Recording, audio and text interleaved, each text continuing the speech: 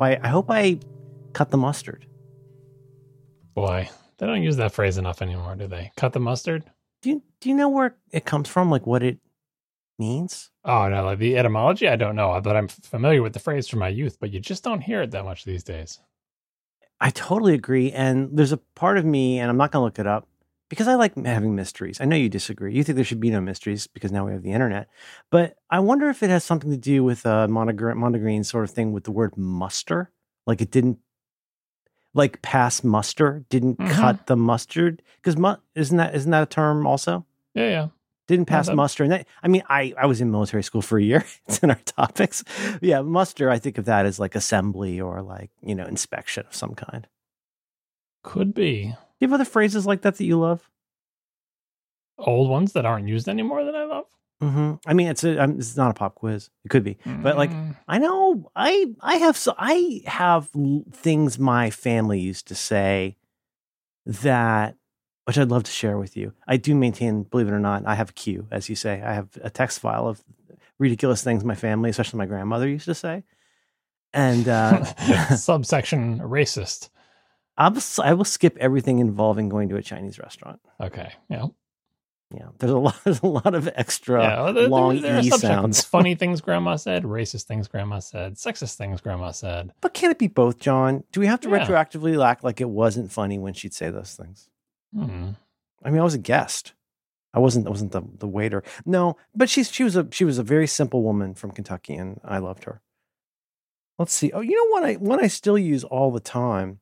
We're pretty thin on content this week, so I think we've got plenty. Although, by the way, really? speaking of, it was funny at the time. Blah blah blah. I'm almost entirely caught up on the MPU, and Okay. one of the things I'm here to tell you right now, I guess this counts as follow up or follow out or whatever. Follow through is that I did know about Taylor Swift's boyfriend who left at a racist joke on a podcast. Oh my God! Thank you so much. This is in reference to So Alex said to ask me whether I know about that, and I'm here to tell you, yes, I did know about that. Everybody know about that except for you, Moron. How did you learn about it, though? Was it from How your, do was I it from learn your daughter? anything about Taylor Swift? Daughter. I don't know. The internet. Okay. Yeah. I've started to become careful about, or at least somewhat circumspect about, like, I don't mind getting old. That's all fine. But like, I don't want to become like, meh guy. I don't want to become like that. This will come up in our topic this week. You don't, huh? By the way, they broke up. Because he laughed at a racist joke on a podcast? I don't know if that's why. I just, the latest news is they broke up. Oh, were they merely, what was that word people use? Estranged? Were they estranged? No, I think it started pretty recently. It's just it flamed out. But, I mean, can't a successful 30-year-old woman have a career about all the men in her life who've caused her problems? Can't she just enjoy that? We all just want her to be happy. I knew you were trouble when you walked in. Why you got to be so mean? I like the idea that Roderick bought his daughter a shirt with Taylor Swift lyrics on it, not knowing they were Taylor Swift lyrics. Whereas I like that I didn't realize it either until he told me. I know, but you would have just both bought the shirt. And just to be clear, I'm neither anti Taylor Swift nor am I meh about knowing things. You're just a little out of touch with the popular culture. I don't want to know all the things. No, well, you'd be, if you were the same age in 1964, you'd be like, there was a shirt with this expression on it. I never heard it before. I bought it for my grandchildren. They told me it was a Beatles lyric. It says, yeah. Yeah. Huh. I want to hold your hand. I thought it was sweet. I bought the shirt. I want to hold your hand, John. Let's spend the night together. And like the truth is, though, the quote that I once heard attributed to Albert Einstein is like, why would I memorize all this stuff if I have all these books that have the information in it? Something. I'm telling this anecdote like you tell jokes. I think that was Mark Twain. No, I think you're thinking of Winston Churchill, probably. Yeah, he was the prime minister.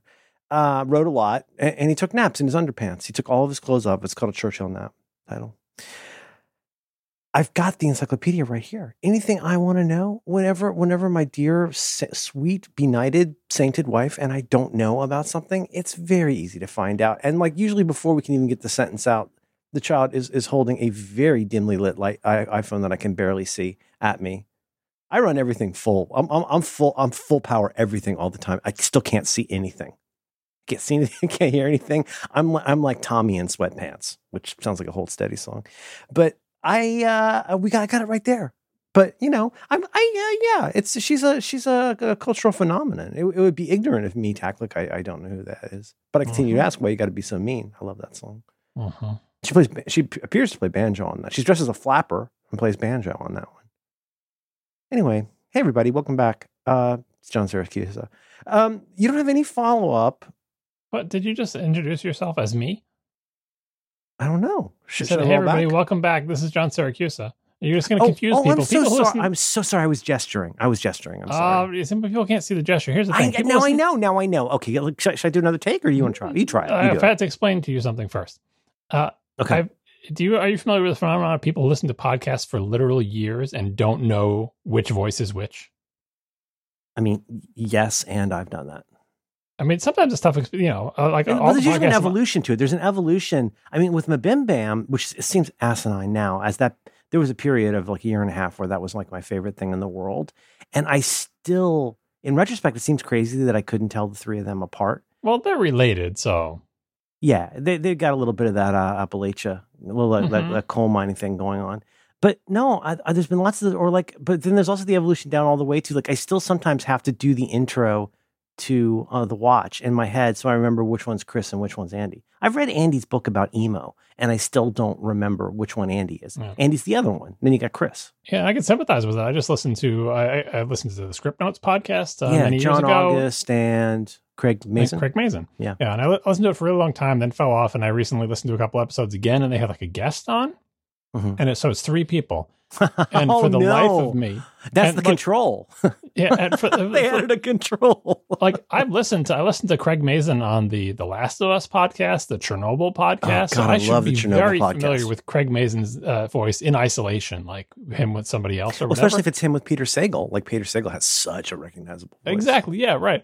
But now these three were on the podcast, and I was like, which one is John August? Which one? I'm pretty sure I got Craig Mazin, but I couldn't tell John August versus some other movie person they had on. It was so I sympathize with the people because on all my podcasts I don't introduce myself. Nobody introduces themselves just to learn whose voice is voice. But like I think eventually after a year, even if you can't tell the voices apart, because some people have that kind of like voice, people can't tell faces apart. Some people can't tell voices apart. Yeah, sure. You can tell by what they say. I say different things than you say. And even if our voices were disguised with like robotic stuff, you should still be able to tell us apart. Right. Like when you try to quote unquote disguise, this happens every time I see something, even like in the modern or the contemporary era, like we've disguised the person's appearance and voice to, conceal their identity. And I always think the same thing every single time.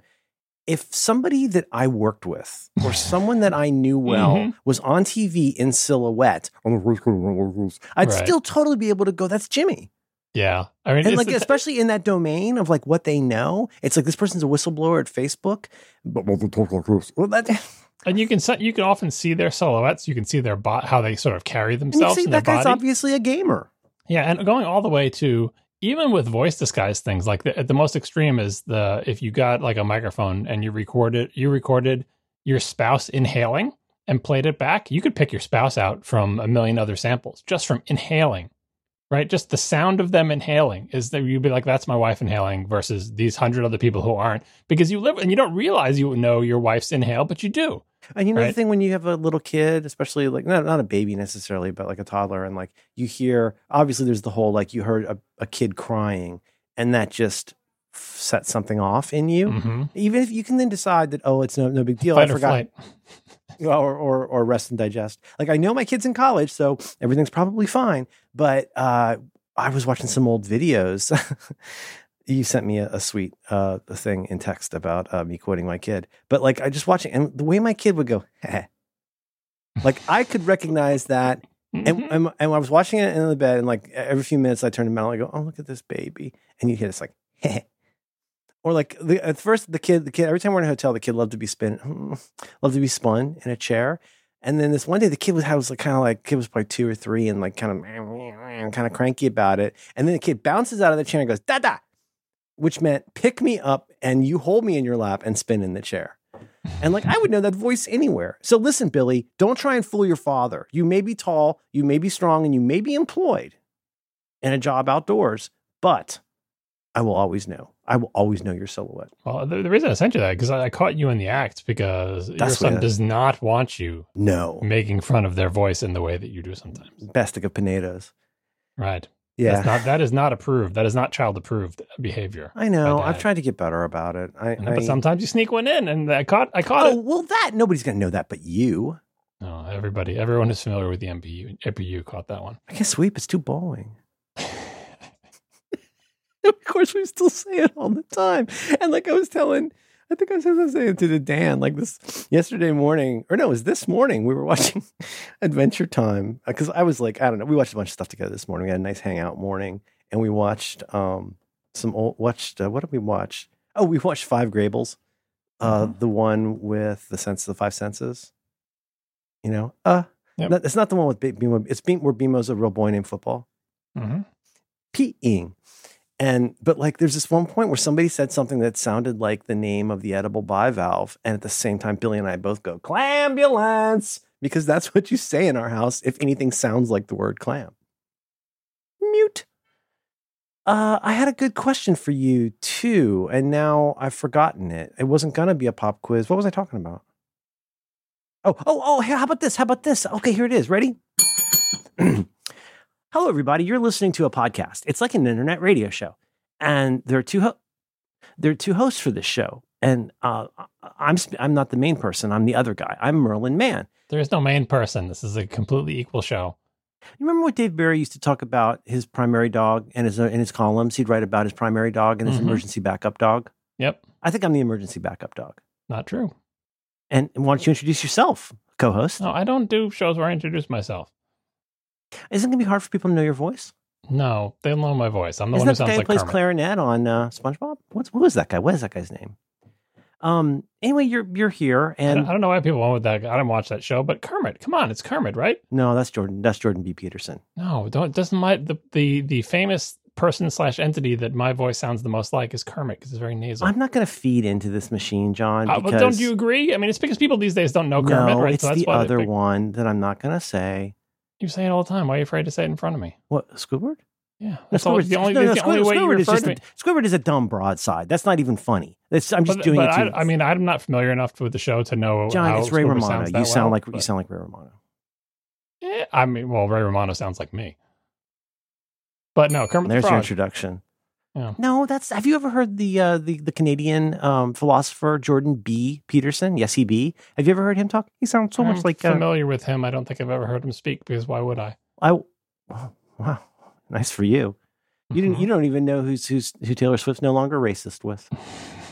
I love Defunct Land. It's a channel on YouTube that I like a lot. It's not just Disney stuff. It's whatever this guy Kevin Federer. No, Federer's the tennis player. Kevin Kevin Federline, yeah. It looks like Federline. Or no, who's the guy I'm thinking of? Who's the guy with all the R's? Roger Federline? The guy where half the syllables in his name are the sound Mm-hmm. His name's Kevin. I think he pronounces it Kevin Perger, I believe. And I love his videos. And anyway, Defunct Land, check it out. It's great. And I was just watching some of his series on Jim Henson and the Muppets, which is it's a really fun, well-told story. The story of like him having this like Bob Fosse period where they're coming off the second and final season of the Muppet Show. Well, anyway, so whatever the last season of the Muppet Show was, as he's trying to do this incredibly ambitious thing with Dark Crystal, as at the same time he's trying to get Fraggle Rock off the ground. And it sounds like it was really, really stressful. But it's funny when you hear him talk. It's hilarious. There's a bit in all of his Jim Henson videos. He plays a little clip. My name is Jim. My name is Jim Henson, and I am a puppeteer because I work with puppets. And it's like that's exactly. Now, who do you think Frank Oz sounds like? If you hear Frank Oz just talk, what character? Don't overthink it. What character does Frank Oz most naturally sound like to you? I don't know if I can place Frank Oz's voice when he's not doing a voice, but maybe Blues Brothers. He's in Blues Brothers. He's the guy they've got to go give the money to. I haven't seen Blues Brothers that much. I just know Frank Oz's voices. I know Jim Henson does sound a little bit like Kermit. He sounds like a lot like Kermit and a lot like And again, he sounds like lots of different things, but Kermit and Ernie are just, despite his manifest skills, and oh my God, the behind the scenes stuff of how they made that show is just, it's crazy. And John, I loved it. When I was 12, when I was in fifth grade. That was my appointment viewing, The Muppet Show, every single night. It's the first, that is the first God. television show I remember learning how to tell time and looking at the clock to know when it's exactly time for The Muppet Show. No kidding. So you were probably 8 or 10. And we talk about it at school the next day. Like we would talk about what happened on The Muppet Show. I think a case could be made for Frank Oz. I think a case could be made for Yoda. A case could be made for Fozzie Bear. A case could be made for Miss Piggy. I think he kind of sounds like Grover. Because you'll also realize how much Grover sounds like each one of those other characters. Mm-hmm. Yeah, Grover and Yoda are the matchup pair there. Yeah. You're the monster at the end of this book, am I right? Mm-hmm. All right.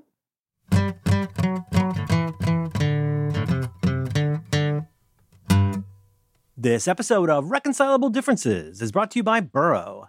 You can learn more about Burrow right now by visiting burrow.com/RD. Okay, be honest, when was the last time that you actually enjoyed some rest and relaxation outside? Well, the good news is the weather will be nice enough soon. So those early evenings, sitting outside after a long day at work or in your home office, are right around the corner.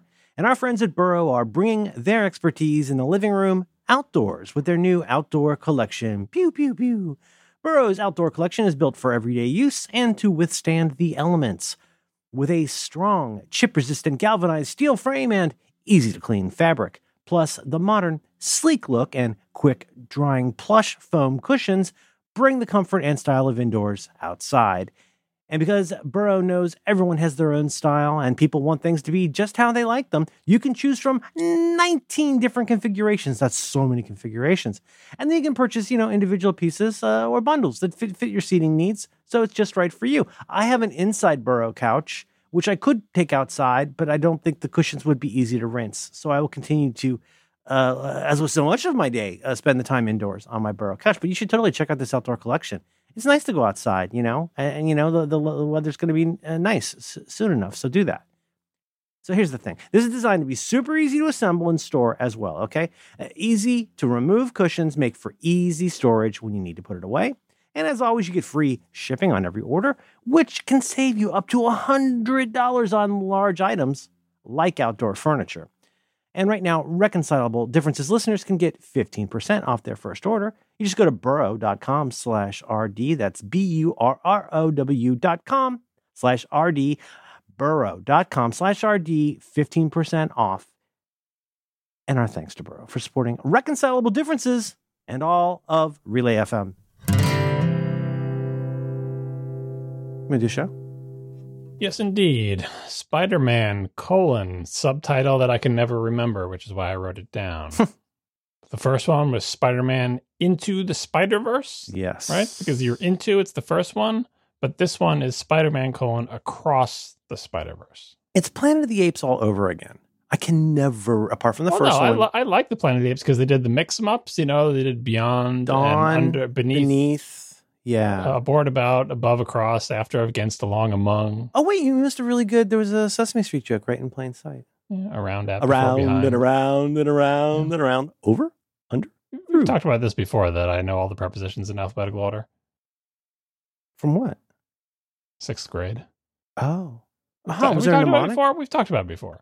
We've talked about Sesame Street. I've told you about Abgadefka Jekyll Right, I know that. You know that. All the prepositions in alphabetical order. That's right. Do it. I've done it on the show before. I need to do it again. Is it that difficult, John? Yeah, it's long. Are you ready?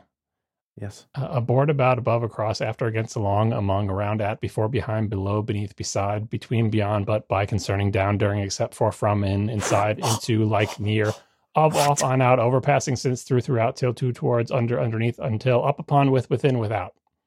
I would remember if you'd done that before. That was amazing. There's a song for it.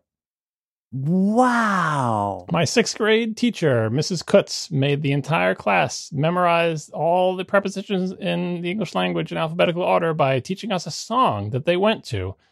And even to this day, if I need to determine if something's a preposition, I have to go through the song until I hit it. That is so. It's and like other examples of that, I think would have to include the Constitution, the preamble to the Constitution, right? Or the Saturday morning, whatever. A noun's a person, place, or thing. Yeah. It's kind of a shame that I don't know any numbers after 12, though. No. Can you do that song? Do that song for us. You can sing. 12, I can do. Let's see. I know 3 is the magic number. What's 4, 5? I know 0, my hero. I know the 1 through 12. Double 4, figure 8. The times tables ones? No, just the numbers 1 through 12. Remember that on Sesame Street? Oh, was it the guy with the carrying the pies? I gotta find you the YouTube. Wait, video. 1 through 12. Is it count? I was more of an Electric Company guy. Sesame Street counting? Here it is. Sesame Street pinball number count. Is it ringing any bells yet? No. Might have been after my time. You will know it as soon as you see it. Okay. There you go. I think I've asked you this before, and I think you've probably said you've told me before, but what was your mnemonic for the periodic table of elements? I did not have one. I used to be so good at it, and now all I remember is Hi Herman. Hi Herman, Lily, Bet, Bob. I used to know it. I used to know the first at least like 20. Even before you click on that link, I just sent you in messages. Just looking at the preview image, do you know? It looks like Fantastic Planet or something, like a Mobius kind of thing. Is this after your time? Is that why? Yeah, I think so. Probably. I don't know this at all. I don't think I'm clicking. Oh wow, look at that. Oh, this is so. It looks kind of like Peter Max, like Yellow Submarine. There's a whole making of video of like showing the people who made this and how they made it and how they came to get the contract to make it and who they were and what they were trying to do when they made it. It's very... That's so cool. But anyway, this was, as I was saying, like they would teach you the numbers, but the song ends at 12. So if there are any numbers after that, I don't know them. 24 is the highest number. A lot of people don't know that. Mm-hmm. So did you go see that film in the theater? So here's the deal. Beneath the Planet of the Spider-Verse? Yeah. My son said he wanted to see this movie because all his friends had seen it and he didn't want to get spoiled. So we needed to go to the theater to see it because it's the only way you can see it right now. Yep. And it's like, all right, well, that's a thing we can do. I had to go get tickets and we figured we'd make it a family movie. So all of us would go because my wife liked the first one and my daughter, well, it's a family thing, so she has to go. Yep. I had not been to the movies since before the advent of COVID. And I tried to look up on my email how long it had been. It might have even been like January 2019 was the last The thing that's easy to forget if you're me is I already didn't go to the movies that often at that point. We went to the movies a lot when my kid was little, sometimes ill-advisedly, but like I didn't go to the movies like a lot in 2019. And so first, wow, interesting. Was it a regular 2D, doesn't spray water on you or anything? Yeah, just a regular movie in a regular movie theater. I had to go and try to get tickets. I thought it would be really easy to get tickets. First, I had to check whether the movie theater was still in business, and they were. And then I'm like, it'll be easy. It'll be easy to get tickets, but it wasn't. I had to buy them many, many days in advance to get so seats in a theater. And it was up to me. I would not have seen this in the theater. I would have waited for it to come out in video, but my son so rarely wants to do a family activity. I think you picked a good one with this one, though. Yeah, and I knew I was going to want to see this movie. So we did this, and we had a family outing. My entire family no longer wears masks anywhere because they believe they're immune to germs. I still mask everywhere because I believe I am not immune to germs, as evidenced by me getting COVID recently. Mm-hmm. So I wore a mask through the whole movie. In retrospect, what I should have done is worn my contacts and not my glasses because there was a minor fogging issue, but I got the fit right eventually and it was fine. I probably would have worn contacts if I had thought of that ahead of time. You haven't seen the movie, so I can't spoil it for you. You will eventually see the movie. Yeah, my priors on this are that I like my kid, and Madeline liked it, but it's right in our wheelhouse, and it was just the first one was so stunning. I loved the music. I loved it all. I mean, I found it really, like, the design. Just, Jesus, give an award for the design of Kingpin alone. Like, all so good, and, like, everything, loved it all. So, no, my kid's older. And my kid, like, went and saw it. Was like, I'm going to go see Spider-Man. I was like, oh. Like, as I said to somebody on the internet yesterday, it's so difficult to accept that that's not my person anymore. And I think I'm handling it well enough, but there's been a lot of development, and there's been a lot of, I'm speaking in the abstract because it's my kid's life, not mine, but kids really, it's wild. Like, it continues to be a little bit crazy. And of course, I'm trying so hard to get back in his good graces as somebody who's not just a drag who wants to hang out and watch TV all the time. So I was like, oh, cool. Oh, I'm going to like the movie. Oh. that's fine. It's like, remember the photo of you when you were a baby gnawing on my giant size X-Men hardcover when I introduced you to comic books? Eye roll. Dad, I was never a baby. I've always been whatever I am right now. And so he went and he loved it. I can't say, but my gut has liked it even more. And now we've been really struggling. Also, I'm going to say something I shouldn't say that you heard in the pre-flight, which is that I have an apparatus, and my apparatus had thought. So my kid saw the movie, and then I was like, oh man, we got to go. But it's been kind of hard to schedule it because we both have stuff we need to do, and he's got a summer job, and 2 summer jobs, and there's just it's complicated, and we haven't been able to work it out. My apparatus made an unusual error that I thought was weird. My apparatus, if you know, you know, located what it believed to be a 4K version of the new Spider-Man movie and downloaded it. And of course, as it turns out, when I went and looked at it, it was an ill-titled copy of the first Spider-Verse movie. But even at that, not only was I admonished that I was not even allowed to see, as Dad says, quote, if it's a good copy. I'm not even allowed to look at the Sony logo or the pretty Columbia lady. I'm not even allowed to look at that because you have to see it in a theater. And B, are you going to go to the office today? Yeah. Do you need anything? No, just as soon as you leave, I'm going to watch Spider-Verse. I was like, I'm forbidden from seeing, and it turns out, of course, that we couldn't because it was, not the actual movie, but it's killing me. And then this all leads up to then finally this morning, we're watching Adventure Time and hanging out, having a nice morning. And it's not showing at our theater on Friday.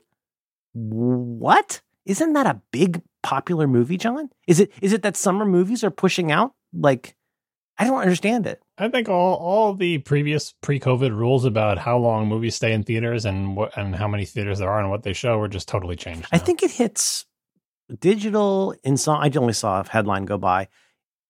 He said he thinks it comes out in July, and I was like, Disney Plus, it'll be on in July already. But I saw something about digital in August, so we're still going to try and go. But that's where I am, and that's not killing me. I've got a lot of other things to do. I've even got a lot of other things to look at, but knowing how much I love the first one and how excited he is about Stop spoiling it for people. They don't bleep that out, Jim. I'm doing a courtesy of not spoiling it for you, and you're out here trying to spoil it for other people. Is that what I'm doing? Yeah. I thought I was just talking about the movie. Don't tell anybody anything about it. You haven't should we just blip out the name of the title too? Maybe we should say it's something else. Say it's the Green Flash. No, only the things that happen in the movie. The title is not a spoiler. Are you saying there's no Spider-Verse in the movie? Are you saying I couldn't say one way or the other? It's like I'm going to hire Lionel Hutz for my lawsuit against Sony. Here's what I will say about it for you, because if you had been obsessively following my life as you sometimes do, you're on a different platform. I don't see you. You would have seen that I saw this movie because I would have logged it in Letterboxd. Are you on? So that's over on the internet one. Yeah, and here's what I'll say. This is not a spoiler, but it could be perceived as a spoiler because I'm going to give my opinion on the movie, and then you could back solve from like, oh, based on his opinion, I know X, Y, and Z. So if you don't want to hear my opinion on the movie, skip forward 30 seconds. Okay. But I dinged it probably an entire star for one aspect of the movie, and when you see it, we'll talk about it. Okay. I bet it's something involving sort of like that scene in not Up, but Inside Out. Like when they turn into like geographic, like when they turn into like 2D, like triangles and stuff like that. They turn into basic shapes. Is it something that happens with the way it's being presented that is out of character?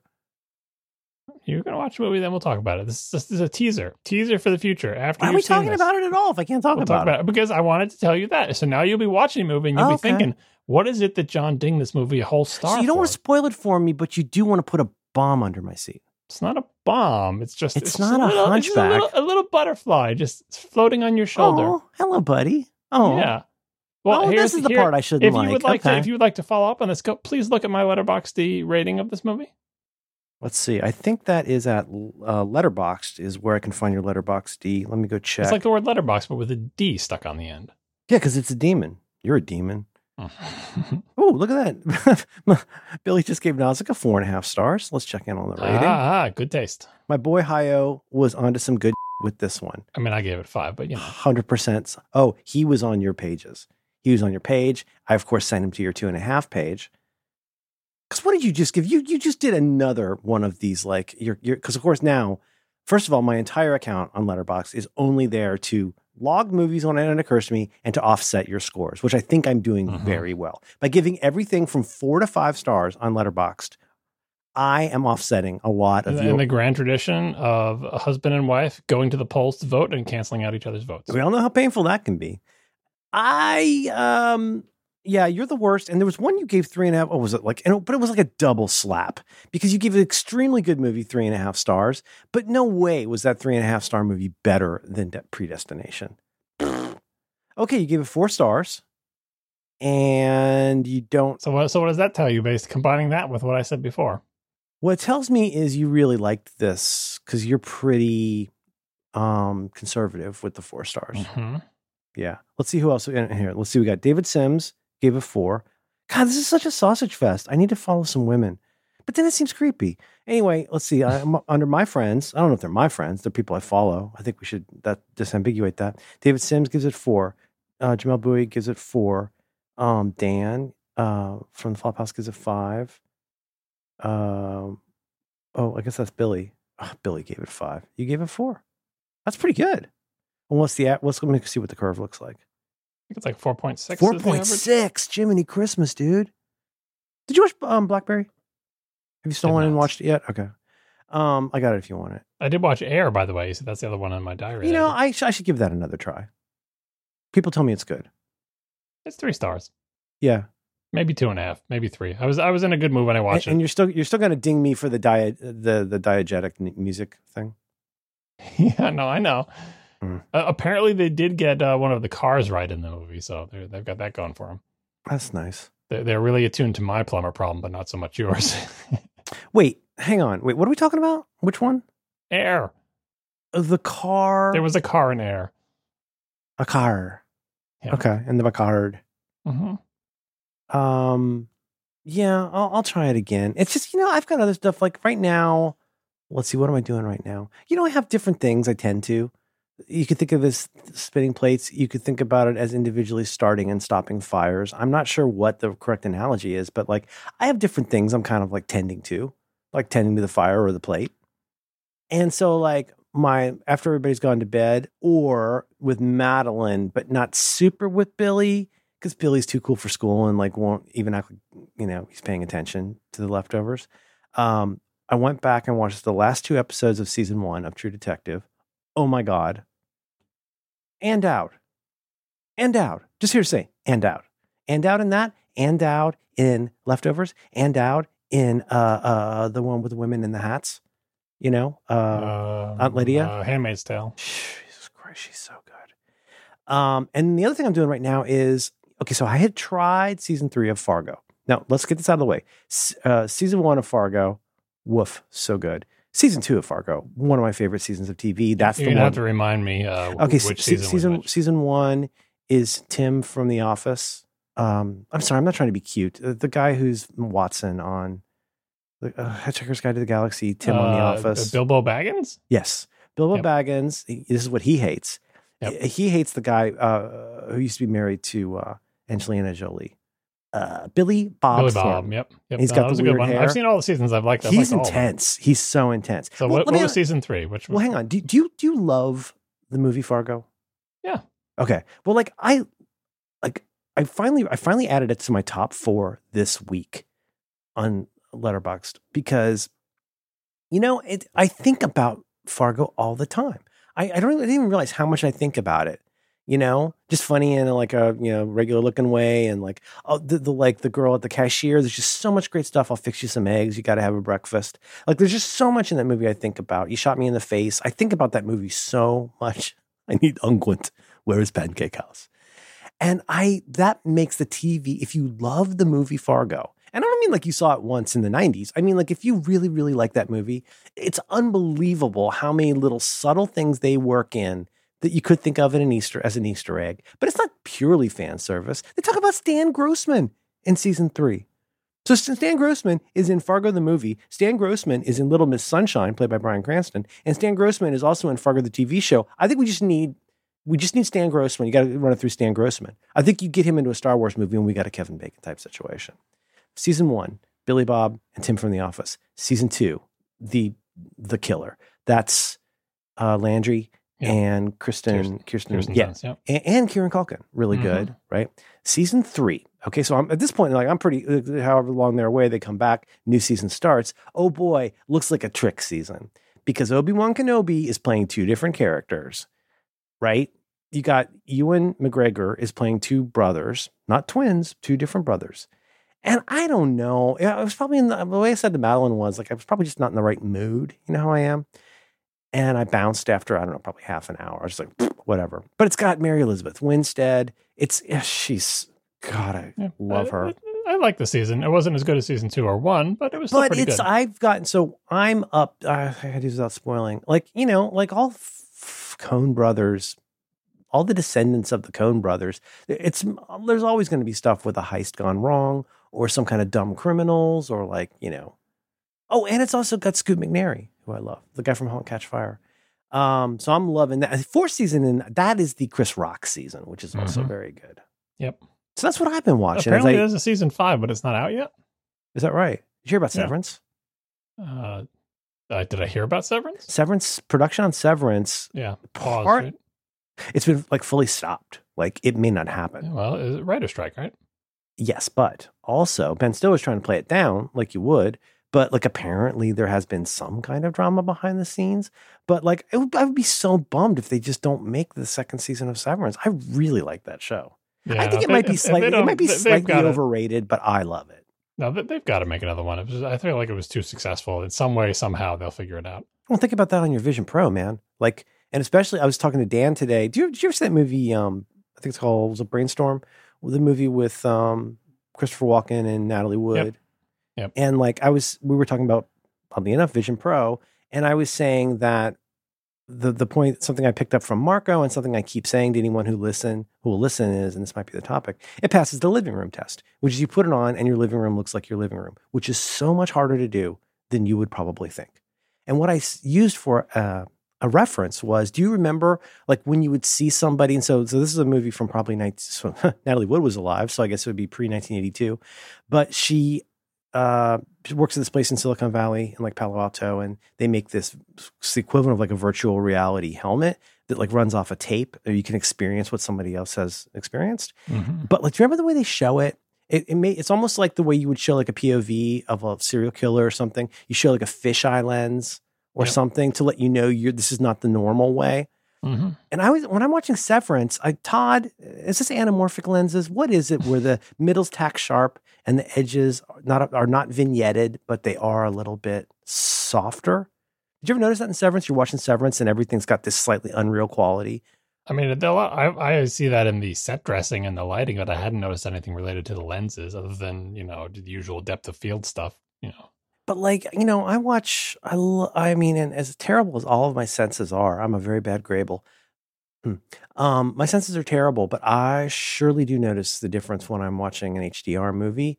And I was just playing on the beta, tvOS beta. I've been playing with like seeing what the new photo stuff looks like. Jesus Christ, John. Just not even HDR photos that are 5 years old for my iPhone. You're probably not on the beta. They're so popping. And like you got a 4K TV. You ever seen that thing where like a screen comes up, and maybe this might be a result of match resolution or something, which I finally turned off because it was slowing everything down. You're just not patient enough. John, if going back to watching this YouTube video. This is like the marshmallow problem for audio. No, it's not. I'm watching YouTube videos and I don't want to have to wait a second and a half every time something happens. It's crazy. I know, but the reason it's like the marshmallow thing is, yes, there is it's an annoying disputed in terms of whether it's true. There is an annoying delay, yes. But how much, if you added up all the delays you experience with all the time you spend watching video, what percentage is it? Or YouTube, obviously, it's a higher percentage. Why don't you run more ad blockers in Chrome? Why don't you run more ad blockers in Chrome? Well, Merle, and the reason I do that is because I'm more annoyed by not knowing why something's not working properly. I know, but everything works properly with the thing. It's just a time delay. Wow. It's just making you wait, like the marshmallow problem. I apologize in retrospect. And but one of those photos comes up because there's like we took a little picnic one day, probably 2018, and I took these photos of this beautiful little like brook with pebbles and a little skink in it. And like, do you get this on yours? Like, the highlights are so popping in HDR. Like sometimes it's kind of alarming. Oh yeah, what I was gonna say is sometimes when you're looking at the lozenges and you're moving around on your home screen, or even inside of an app, but especially on the home screen, you ever get the thing where the button comes up and it looks pretty good, and a second later, everybody's hair looks grayer? It like pops with extra HDR. It's almost like a progressive JPEG. Do you know what I'm talking about? Like an image pops. So like, let's say you've got so like, the home row has special qualities. So if it's Apple TV on your home row, so just so y'all know, not for every app, but for a lot of apps, if it's on the top row in tvOS, which now, by the way, has 6 columns, thank you. Some apps will show you like continue watching stuff, like Plex. Personally, I keep Plex top left, which is almost like having camera top right on the phone, because I can always just hit the up arrow and it'll take me, because Plex is always where I want to go. Anyways, but like, so it loads up and you see like, oh, there's Peter Sarsgaard in the poster for this movie and it looks really good. And then a second later, boo, something pops and the highlights really come out. Do you know what I'm talking about? Do you have the thing set so it plays video above the home row? I've turned that off anywhere I can turn it off, and it keeps turning back on, unfortunately. Yeah, I don't notice the pop. Well, here, these maybe this is why. These are still in. What do you keep? I keep my home screen in 60 frames per second Dolby Vision. So it's I don't know how to make those different things. The whole home screen is always HDR. Even just the icons are HDR. So there's no popping because everything on the screen is like that. But see, also progressive JPEGs, where you've seen one, you think like it goes dip. You got thumb-sized pixels, smaller pixels. Ooh, looks really good. But then if it's super high res, like then there'll be another one that's even more high res. And that's where suddenly everybody looks like they have gray hair or like crazy highlights. I think it's got to be not an artifact, but a benefit of HDR maybe. Well, like I said, is your home screen not an HDR when you're just looking at icons? To my knowledge, I go to settings, I go to video, and the way I have it set is, whatever the top one, 4K, whatever the top one is, and Dolby Atmos, right? So what's Dolby Vision. Dolby Vision. Sorry, Dolby Vision. Yeah, I up until last week, I had match resolution turned on, which you should. And you're telling me there's a way to have how do you make your home screen a different setting? I have match everything turned on, right? I had it on until last week for years. That's all, because you told me to do it. Yeah. Yeah, and you should. You still should. But anyway. No, because then the YouTube videos don't load fast enough. I know, but they look better when they're playing, and you spend more time watching them playing than you do waiting for them to play. Not on YouTube, I don't. I spend more time navigating. I mean, I guess it depends on how long the video is that you're watching, but if it's Criterion, sure. I can live with that. But so just listen to the first 10 minutes of each song. If I'm understanding you correctly, you can choose you're talking about refresh rate? Well, so when you have match everything on, right? Yeah. What that basically says is, hey, anytime I'm playing video, just match what the video is. But there's one more setting, which is, okay, well, what if I'm not playing anything? Then what mode should I be in? And that's what you pick. What you're picking when you say match everything on. Oh my gosh, maybe I could do that to get around my problem. I mean, it's not going to help you if you don't like the delay, but it sounds like you already have it set to 4K Dolby Vision. Those settings determine basically what the home screen is. I promise you, when I go home tonight, I will find out what that is. But if you have match things off, whatever you have it set to, it's going to play everything like that. So you probably have it set to 4K Dolby Vision 60 frames per second, and it's going to try to play everything at 4K Dolby Vision 60 frames per second, regardless of what it actually is, which is madness. Yeah, that's a classic John Syracuse criticism. No, in a good way. One of those, like, it's like, I can't believe you just compressed zipped MP3s. Like, yeah, or took like a standard def 1080p thing and tried to. Well, yeah, or think about, I never remember which is which, sparse image, sparse bundle. Like, make the kind that grows with it, not the kind where you have to begin by allocating 20 gigs or something like that. You know what else is nice? Enhanced dialogue. So now, if it's not the same as a soundbar, rock and roll setting, yeah. Oh, believe me. So did you hear Roderick? Did you hear me talking about the call with Jason Finn? Yep. Yeah. Yep. Merlin, you ever thought about how close a snare drum is to a person's ear? Mm-hmm. He's such a delight. I love that guy. Okay, I'll do that. I do notice the difference though, and it's, every family has jokes. And I guess there's something that I said often enough that now it's a way Billy makes fun of me, which is sometimes like, well, especially with Netflix, you really notice Netflix. I think some of their 4K stuff. Sorry, I'm talking a shorthand here. HDR is the part that makes this special. I don't know which it is. I don't know if it's the 10 or the Dolby or the whatever, but you'll see it the second there's a opening white credit on a black background. And the white is sizzling hot white and tack sharp. And now I think he's learned, if he's not, playing Breath of the Zelda, goes sharp. Like the kid is making fun of me. Look how sharp that is. It's sharp. Or no, the other, crisp. Look how crisp. Look at that. Look at the white. The whites are so white and the blacks are so saturated with black and they're crisp. Like, shut up. I noticed a difference. It's funny to me that with my terrible sensory problems and my bad grabling, I immediately noticed. Now, Madeline, if she's got her glasses on, she might notice. I don't think she cares about this like I do. Just look at her phone. Oh, gosh, she's looking at her phone. She's looking at sad Twitter. But like, I think there's times I wonder, I don't think she could eyeball, and I know this differs depending on all kinds of things with encoding and whatnot. And, 720 is just a number. But like, I don't think she can eyeball 720 versus 1080. And I'm nearly positive she can't eyeball 1080 versus 4K. Whereas I you can tell because I stand up on the couch that we share and I walk up to near the TV and then I say something like crisp, I thought you were going to say then you hold both your arms in the air and say McDonald's. Did you see the Steve Ballmer thing going around today?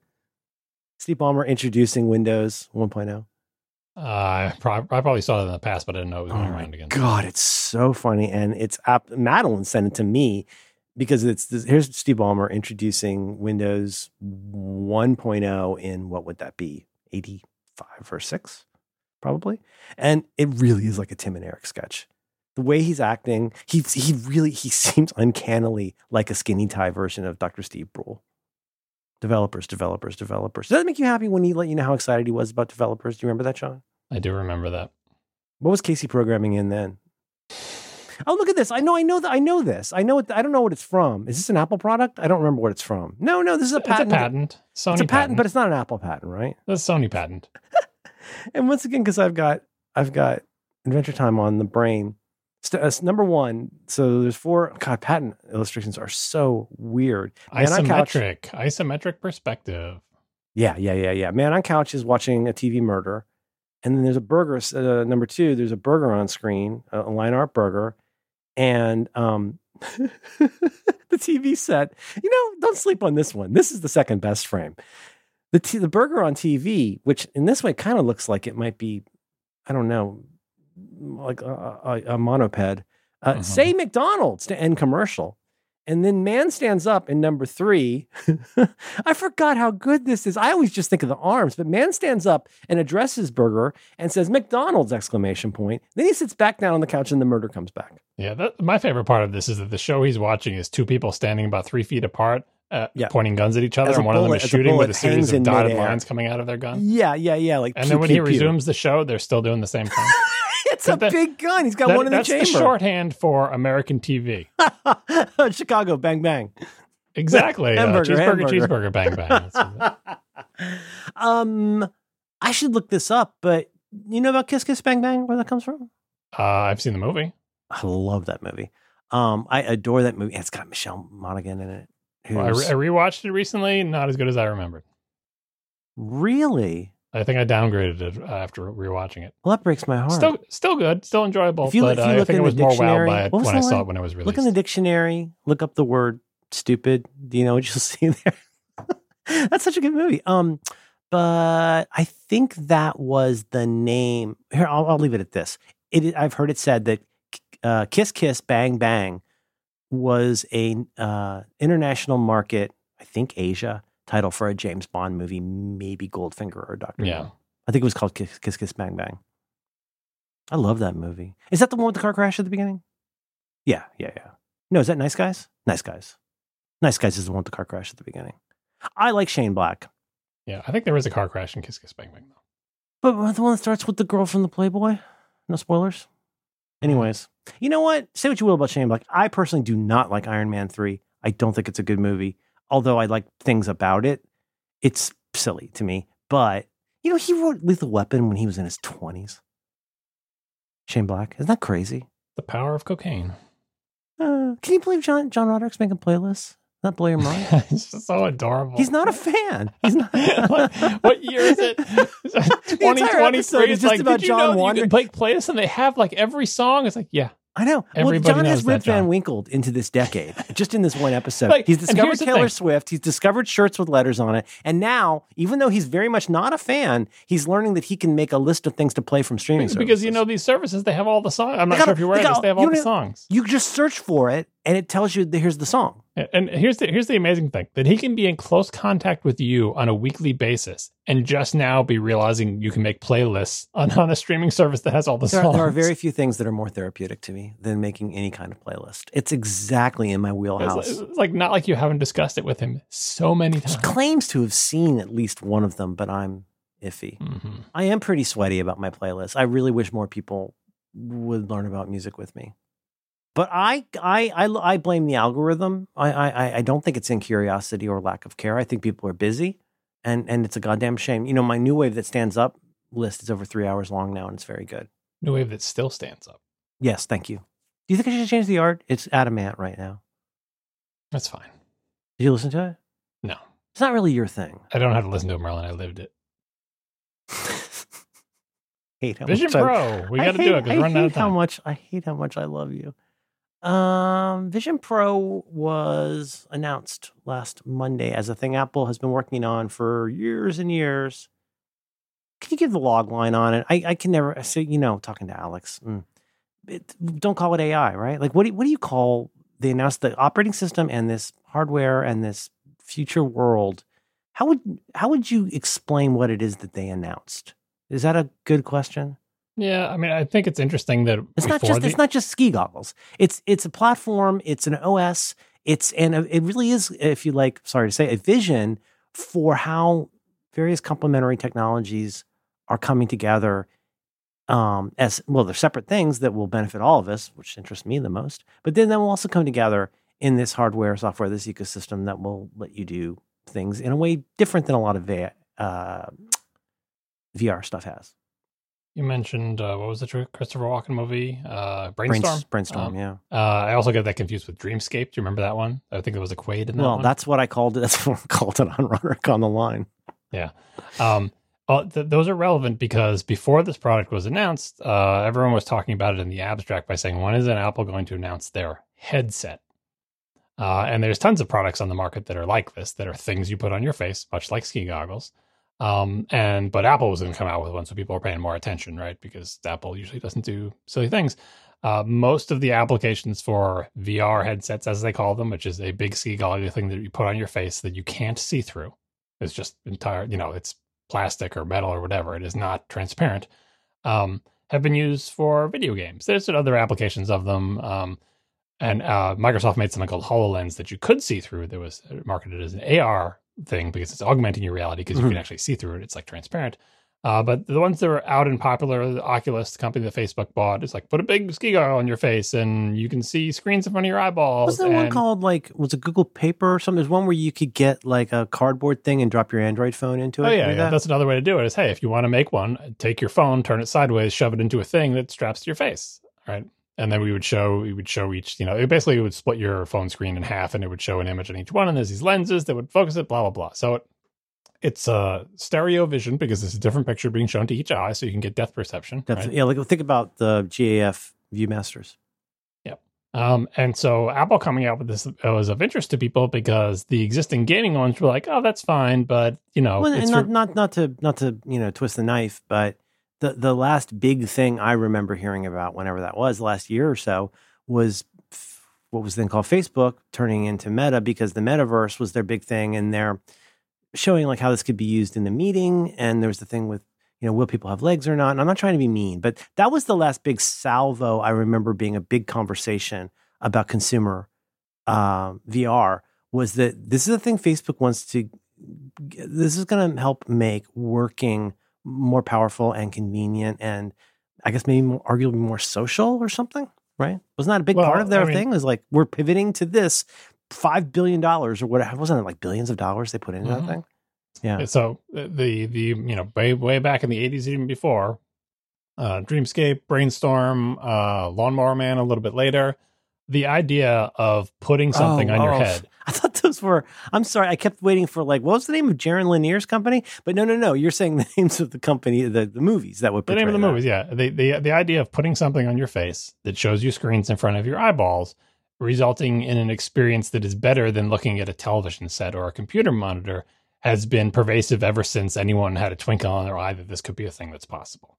Right. And people made real ones of them back when I was a kid that were terrible and huge. They would put like, it's this giant thing on your head that was just comically large and heavy, and it would show you this really low resolution image. It made you look like the pilot in Alien or something.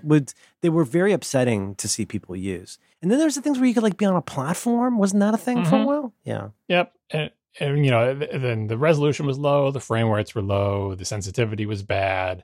They would put you on all sorts of platforms. I mean, even going up to the Matrix or whatever. The whole idea because is the platform also wasn't the idea of that you could walk around, quote unquote, move around, but that way you wouldn't like go flying out your plate glass window or something, right? And the 80s ones, I think, were a little bit more honest with the vision because they just said, hand wave, magic. It's like you're there. Even if it's a fisheye lens, like in, Brainstorm or whatever, the whole idea was it's just like being there, which would take way more than just putting pictures in front of your eyeballs, obviously, because you have all your other senses and the ability to move, yada, yada. Like Dreamscape being, it's like you're in a dream. In your dream, you're laying in your bed, but it feels like you're wherever the hell you are. And you can walk around. Sometimes you can fly, the whole 9 yards, right? Mm-hmm. So this Apple announcement is a thing you strap in your face that screens in front of your eyeballs. And let's hear what Apple has to say about why I might want to have such a thing. And they gave their pitch. And it wasn't to attend meetings with little animated avatars of yourself. To quote myself once again, everything about your job is still difficult, but we've added a helmet. Yeah. But I have to say it wasn't that far from that. But anyway, before we delve farther, I'd love to hear, what do you think this thing would be good for in your life? Say someone gave you one. Forget about buying it. Set aside the price or whatever. Someone just plops this down in front of you. And obviously you're going to like play with it and see what it's like. But like, what do you suspect it might be useful for you? Right. Well, at the risk of jumping straight to the most mundane application that I could probably think of, one of the most mundane applications is actually also really useful to me, which is that, I mean, let's just set aside everything that we go, what about? Well, evenings at home after my family has gone to bed and I'm watching TV and looking at the internet, I'm sometimes writing things, I'm sometimes making show notes for something. And I have bad senses. I'm a bad Grayble. I don't see, if I don't have my glasses, it's just not fun to watch stuff. No, one straight off the dome is if I had it tonight, I would, after everybody went to bed probably, I would put it on and I would feel pretty great about being able to not have to balance a laptop on my lap. I mean, boo-hoo, like my 1.5-year-old MacBook Pro that I love. But, it's the benefit that I would see is and the reason I say it's mundane is I can think a lot bigger and broader about this. If given the opportunity, I would be happy to opine on ways that a second or probably more like a third generation of this could be paradigmatically very exciting in a lot of fields. But one straight off the dome, like honestly, like watching TV while I'm using a computer, so mundane. But I would love that. Another ridiculously obvious one. You guys talked about this on that wonderful ATP. If I'm stuck in a center seat on United, God, I'm for damn sure going to be watching Interstellar on that thing, on however many dozens of feet tall the screen appears to be. As you pointed out, you got a 4K screen over here and a 4K screen over there. That's a lot of Ks. I would love that. And then, I mean, just in terms of, and I haven't had it on, so I feel dumb planning. It's like saying, like, if I got a horse, here's what I would do. Well, I'm not going to get a horse. That's where we both are. I haven't had it on either. Yeah, right. But you know what I mean? Like it's, there's this, I don't want to be unkind or negative, but there's this realm of speculation that people get into that where you get 2 or 3 orders away from what your experience and knowledge reflects. And you can get yourself so worked up about all this stuff. And I've just found that doesn't do much for me. And I don't think it helps the world, but no, the like day one stuff, another one that I would really enjoy. I don't hate phone calls the way that some people hate phone calls. Talking for an hour with Jason Finn was the best. I mean, sometimes I get to talk with like Matt Howie. I had a wonderful call with my friend Mike from Bacon Ray, the guy who made me deaf with his goddamn amp. And there is just something so special about talking to somebody you love and miss. And there is a part of me that thinks, yeah, I look like a dork, but FaceTime with that thing would be so fun. Like I don't, the disembodied floating head thing. I don't know, whatever. I haven't had it on. I'm not going to judge it. But all of those ways to, a word I find myself using more and more these days, to integrate different things that interest me into one place and to have that. So Matt Webb wrote about this on Interconnected this week, and it made me think of you. We talked about if you put a painting in this room at this location, it doesn't go everywhere with you. There's a sense of place. Things stay where you put them. And I'm very fascinated by that idea. And then the thing Alex is excited about, where if you look at something and do the right gesture, you're interacting with it. In the same way that like I have an Apple Watch Fancy Boy, and I love just turning the crown. I like the way that feels.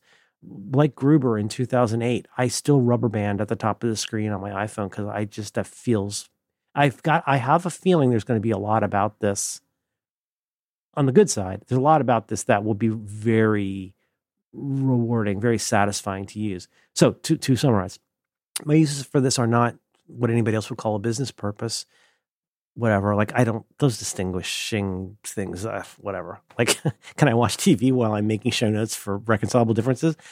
Yeah. I mean, I don't know where that goes on the write-off, but yeah, I can do two things at once, and I often do. And honestly, for people who like work in an office, can you imagine how great this would be for not only the times where you need to just be in your own world, where you're wearing the sash, like in Japan, but also also where you're just having little lightweight conversations with people. You're working like imagine at your old job, if you were still, working from home at your old job, how great it would be for you to do your, Indian subcontinent 5 a.m. call with something like this. It might be great. That's my quickie, which wasn't very quick. What about you? Yeah, I think Apple's pitch for this was pretty conservative. It had to be. I mean, it didn't necessarily have to be, but it was. They pitched it mostly as a way for you to do the things you already do today, basically with different input on a different screen, which sounds like I'm underselling it. But you're not. I mean, the case I keep trying to make is that they called it an iPhone because people wanted to buy a phone. If phone is way far down the list of what you do with an iPhone, people, and like, I don't mean to sound callow or mercantile about it, but we're calling this iPhone because phones are what people have been anticipating. Phones are what people want. And if we call this all the other things that it is outside of this area, people are going to think it's not a phone. Kind of. I mean, I'm not saying people are dumb, but that's why I keep coming back to the living room test, as I'm calling it, which is like, you're never going to love using this thing if you can't tolerate watching TV on it. It sounds so mundane, but if John Siracusa gets a motion discomfort because of lag, or, there's something about it where the frame rate is wrong and it upsets you personally, you're never going to get to making Perl programs on this thing. You need to first learn to watch TV. And that's what they said, I think in a very courageous way, was to say like, hey, this is kind of for like, yeah, the Mac you bought, you can use that on here. But the way they do it is so clever. The way you do the TV stuff, I'm done, go. I mean, like when they introduced the phone, like I just described this as a way for you, a different way for you to view and different input methods for doing everything you already do. And the iPhone could have been, all the stuff you do in your computer, and now you do it on your phone. And that is true of the iPhone, and that is what made it amazing. But it sounds like you're underselling it because it sounds like you're saying, oh, it's just blah, and it sounds boring, right? Especially for somebody who's kind of already, not hardwired, but somebody who's like ready to be kind of skeptical about it, will roll their eyes and say, well, yeah, but give me something new. I can already do that. I don't want to do it on my phone. The experience I have more often with that is like, no thanks, I'll stick with my PC. Like I have this Eric, and I actually saw this on one of the Shovel blogs. This guy's like, Mac Pro and Mac Studio are great, but thanks, I'll stick with my custom PC. And it's like, I kind of figured you would. I don't think this is for you. Yeah. And the phone was transformative for reasons this won't be, because yes, you're doing all the same stuff you're doing on your computer, but you're doing it on the phone.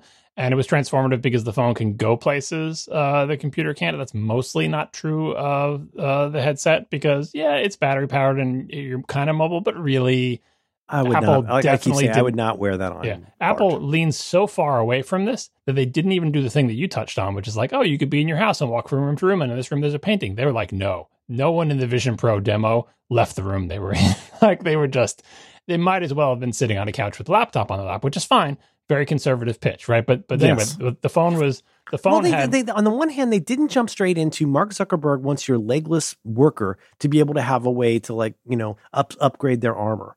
Like, no, there's not that. But then on the other hand, it's not, I bet there's always been a temptation to do the Wizard of Oz moment, which is like, hey, has everybody seen this before? Think about all the times you've seen technology announced, not new technology, but like when they first introduced CinemaScope. And it was like this amazing reveal of like, you see, you know, the way that, if y'all know this, one of the things projectionists do is to make sure the aspect ratio is right, that the lighting is right, that the curtain is right. There's all these things you have to do that's not just Shoshana getting the reels onto a projector. There's a lot to do. But there's this wonderful scene when it was one of them, CinemaScope, one of those, and they show it, and it starts, and there's somebody on stage, and then he makes a gesture, and if memory serves, and then the curtains on the right and left of his image on screen move aside. And suddenly it's like triple the size that it started at, right? Wizard of Oz, Dorothy opens the door and she sees Oz and the yellow brick road. You could very well want to make, you remember that, like say, you could say something like, oh, it starts out and we're just stick figures walking around like in the 1984, Super Bowl video, and we're all sad. And then suddenly, boom, you're in Ready Player One. And there's an IP bonanza and you can turn anything into a plane. And you go too far with that, and there's all kinds of reasons people are not going to take it seriously, even if it's very well done.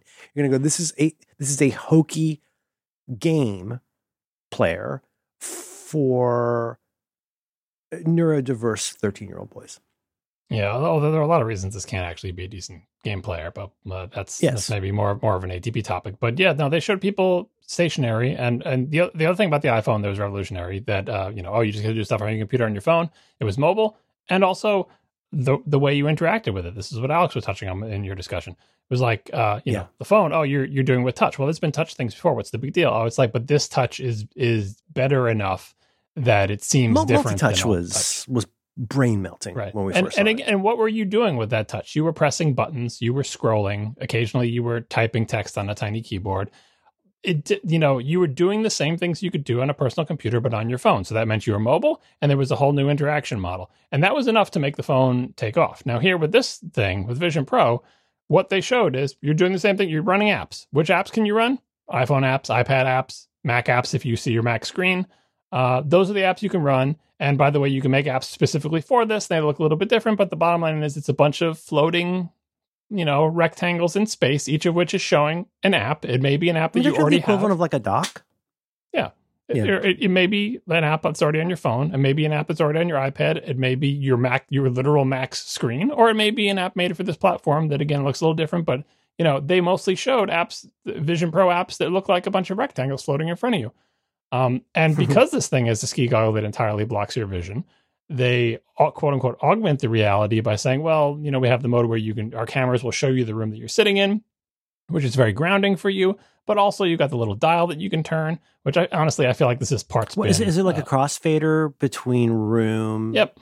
Yeah. It's the digital crown. And I feel like we get it. You have a dial and you like it. You don't have to put it in every product, but whatever. Setting this aside. Well, I wish, it drives me crazy, man. I have these really overpriced headphones. So, remember when I pushed that poor woman on the plane and I was stuck in Michigan and I decided I needed a treat. So I bought those, coming up on 2 years ago. And they're the best and worst of Apple. It's the Max, right? Like I'm talking here about the AirPod Max. They are the best. On them too. Yeah. It's the best and the worst.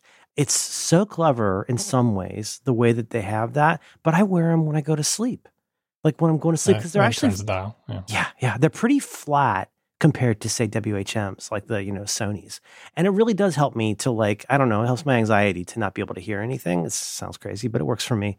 But and I've gotten good at it. Like, don't take your sweatshirt off when the headphones are on, or you're gonna make something crazy happen. But there's no way to lock that or to change the sensitivity of it. Wouldn't matter on. Hopefully you're not gonna sleep too much in that one. But it is satisfying. Well, I mean, maybe. Depends if you're a back sleeper, I guess. Yeah. Yeah. So the dial to sort of. So you're saying the pitch for what they brought out there. It sounds like you're saying you're not trying to do this fastball that's going to get past all the pundits. Because really, you're saying this is a lot like using a computer. But it's like that thing weirdos used to say about they're only leaking enough information about aliens to let us get used to the idea before they tell us about the real aliens. You know what I mean? That's sort of you've got to warm up to that before you meet ET. I think the same is true here. I wonder if you're saying that. We're looking at these screens from your iPhone, from your Mac, from these other things. You're directly making a connection between windows on these things and these virtual, if you like, windows or rectangles, that are going to exist. But there's no reason to say that couldn't be a hexagon or that couldn't be blended in with, if you really get into it, don't think of it as a 3D printer. Think of it more as like a very layered oil painting, or multimedia. Think about you know what I mean? Like where you could tear out pages from a book and stick it on your painting if you were that, you know what I'm saying? But if they go straight out with that, it's going to look weird and messy, and it's going to be the same reaction that my publisher said when I showed them the cover I wanted.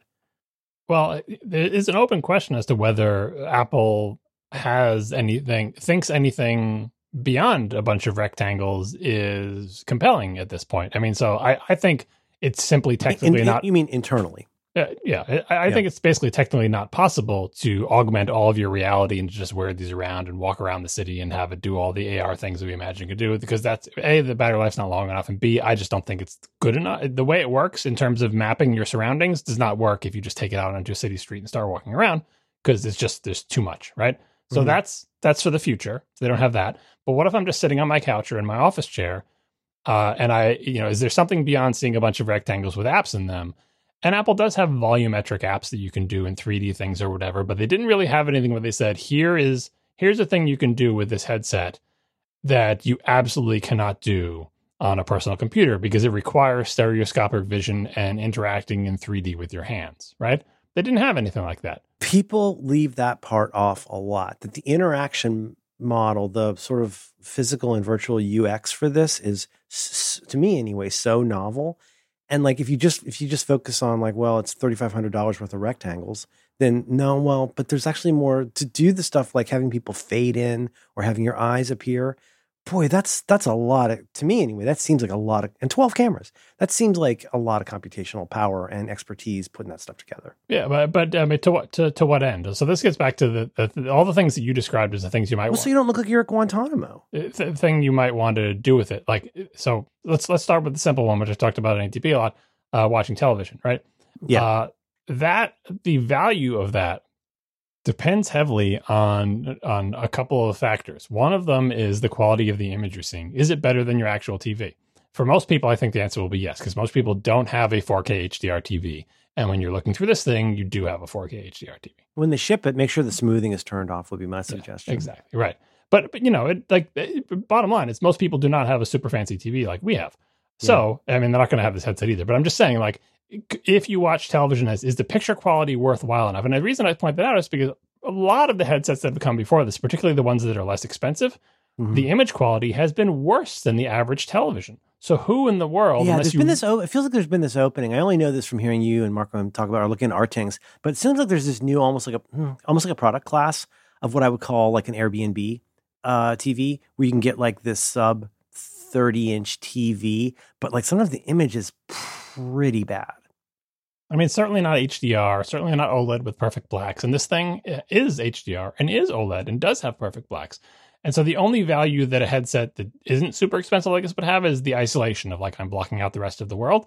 But you'd be looking at a worse image quality. So this Apple headset, and again, and by yourself. Yeah. So this thing has the image quality to be better than most people's television. Probably not better than my television, but still better than most people's television. Obviously, yes, just for one person, right? But there are other factors, even just looking at this simple application of I want to look at a television thing, right? There's the isolation, which you don't get with a television that's sitting in your living room. So that comes into the plain category. Or your 15-inch MacBook Pro that you can't open all the way on a flight because the big jerk in front of you has your seat all the way back. On a flight or in somewhere where you don't want to disturb other people or somewhere waiting you in want line at privacy. the DMV? My God. Right. So those are benefits that it has over a laptop screen or a television, right? But there are downsides with that isolation as well. You've got a thing on your face. It's sweaty. It presses against your face. It leaves big red marks. It gets hot inside there. And Apple's trying to mitigate all of these. We're going to make it comfortable. Like CPAP with movies. Yeah. We're going to make it breathable. We're going to have the breakthrough thing where someone comes over. They're not going to surprise you. We're going to have the transparency. They're trying so hard to mitigate the weaknesses to make it a net win, to do something as simple as watch a rectangle that's playing video. And I don't know if they've done it or not. If and when I get to try them, we'll find out. But just in that simple application, we're not even talking about using apps. We're just saying this is a screen for your eyes that is probably better than any other screen that you have in your life for the average person. And granted, it costs a ton of money. And there are upsides to it beyond that, but there are also downsides. So let's apply tons of technology to try to mitigate those downsides. Let's try to make it comfortable. Let's try to fit it to you. Let's try to get prescription lenses in there, so you don't have to wear your glasses in it.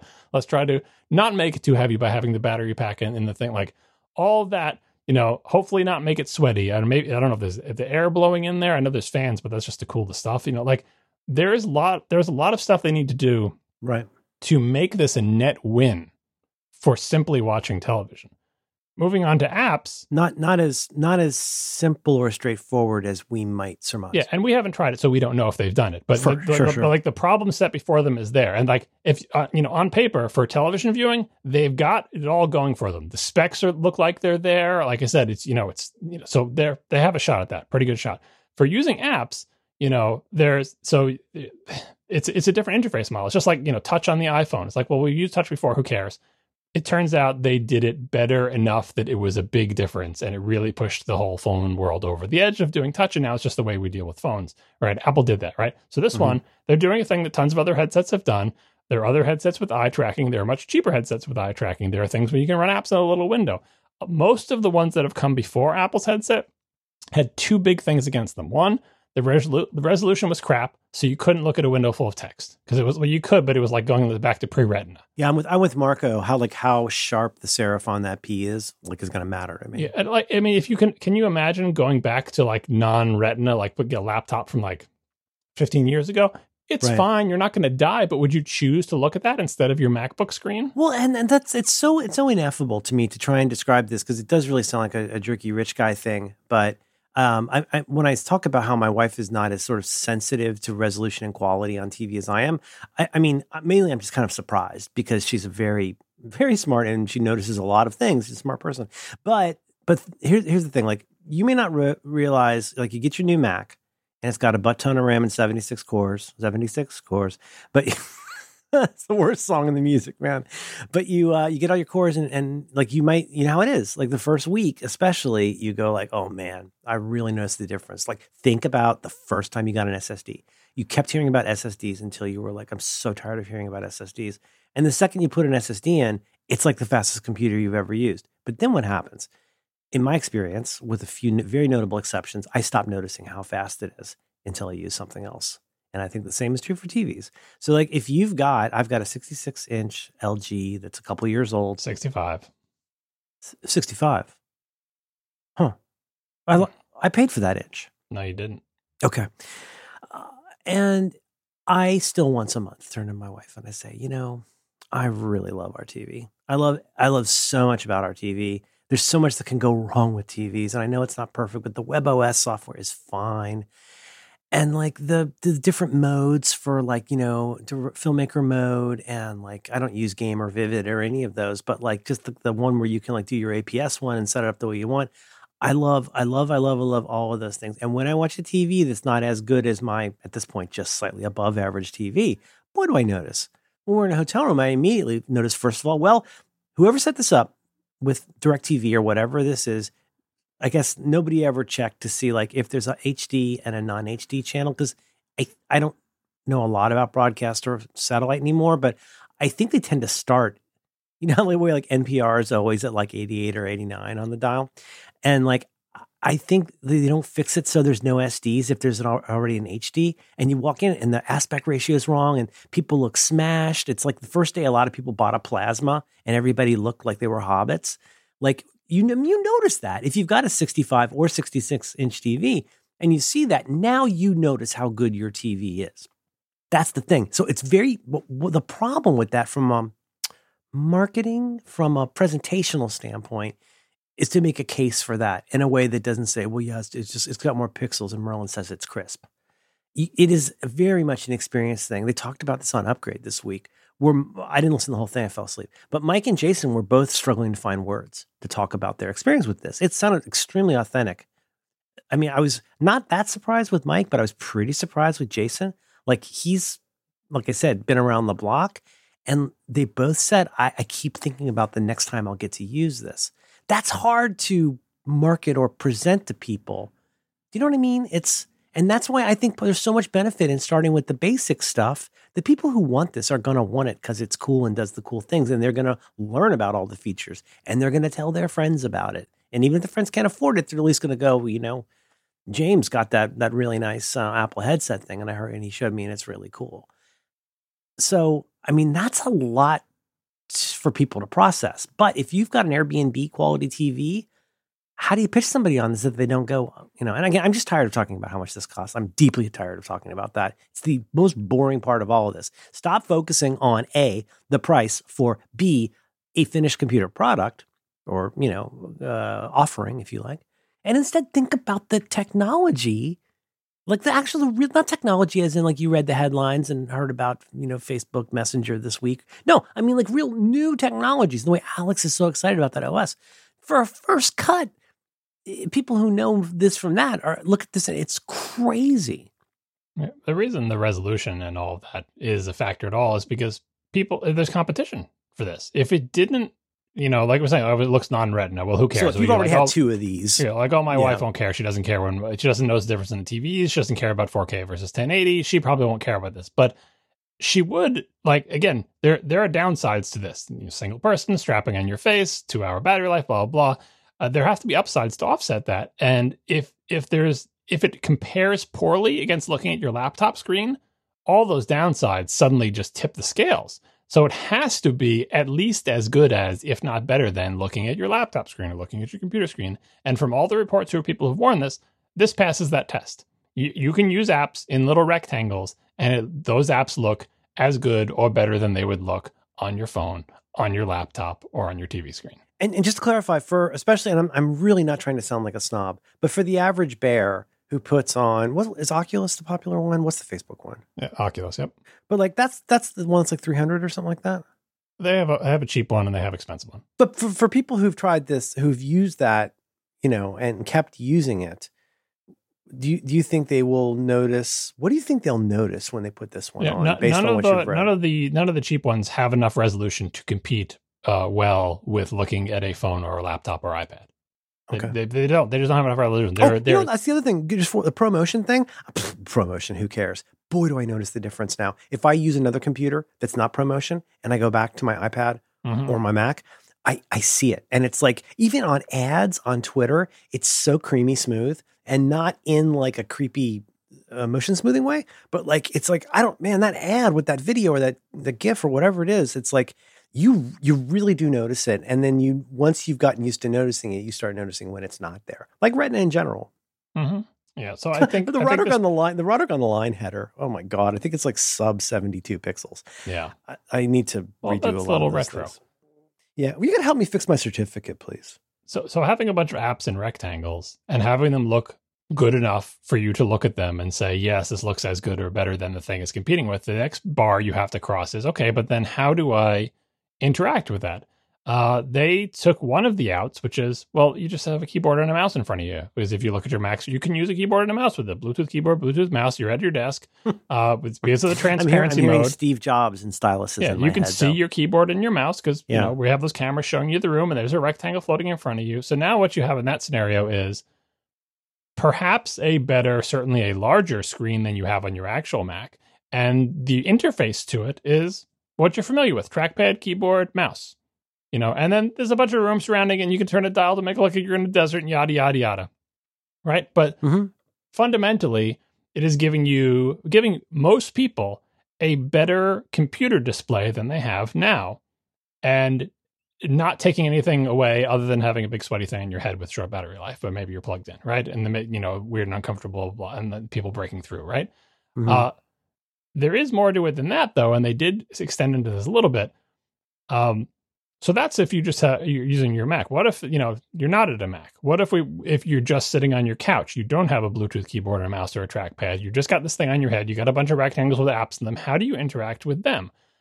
They did show a lot of things of saying, okay, well, you don't have a pointer, you don't have a mouse pointer anywhere. What you do is look at things with your eyes, with eye tracking. Lots of the game headsets do this because it's really fun, as you would imagine, to look at things and shoot them. Especially for a shooter, right? Yeah.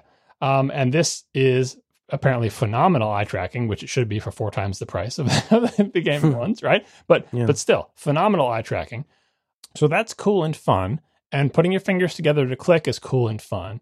Inputting What was text. that? Didn't Todd posted? I didn't really understand this. I look at Mastodon like once a week, but Todd had posted a thing. Do you see this where it shows like where people's eyes?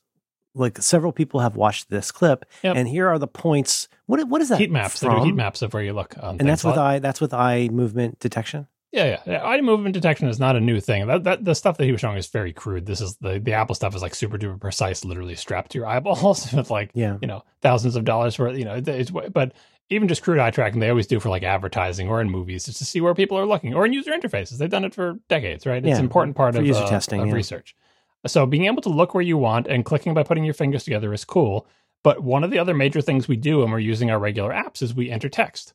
They didn't show a lot of that. They didn't show a lot of entering text. Obviously, you could do speech to text, but think of how much when you're using, any kind of app, an iPad app, an iPhone app, a Mac app. Like on my watch, like I'm really, I don't like to use that phrase, make myself, but I'm trying to make myself use my watch more because there's so much I'm not really getting out of it that I could be getting out of it. And a lot of times, like I'm down in the garage, I got orange nitrile gloves on, I'm polishing metal, and I get a text, and I always have a little bit of a freeze where I'm like, oh, I don't want to just do an emoji. That feels, cheap. But like, I super don't want to type with these gloves on. And I will sometimes finally just like break down and speak to it.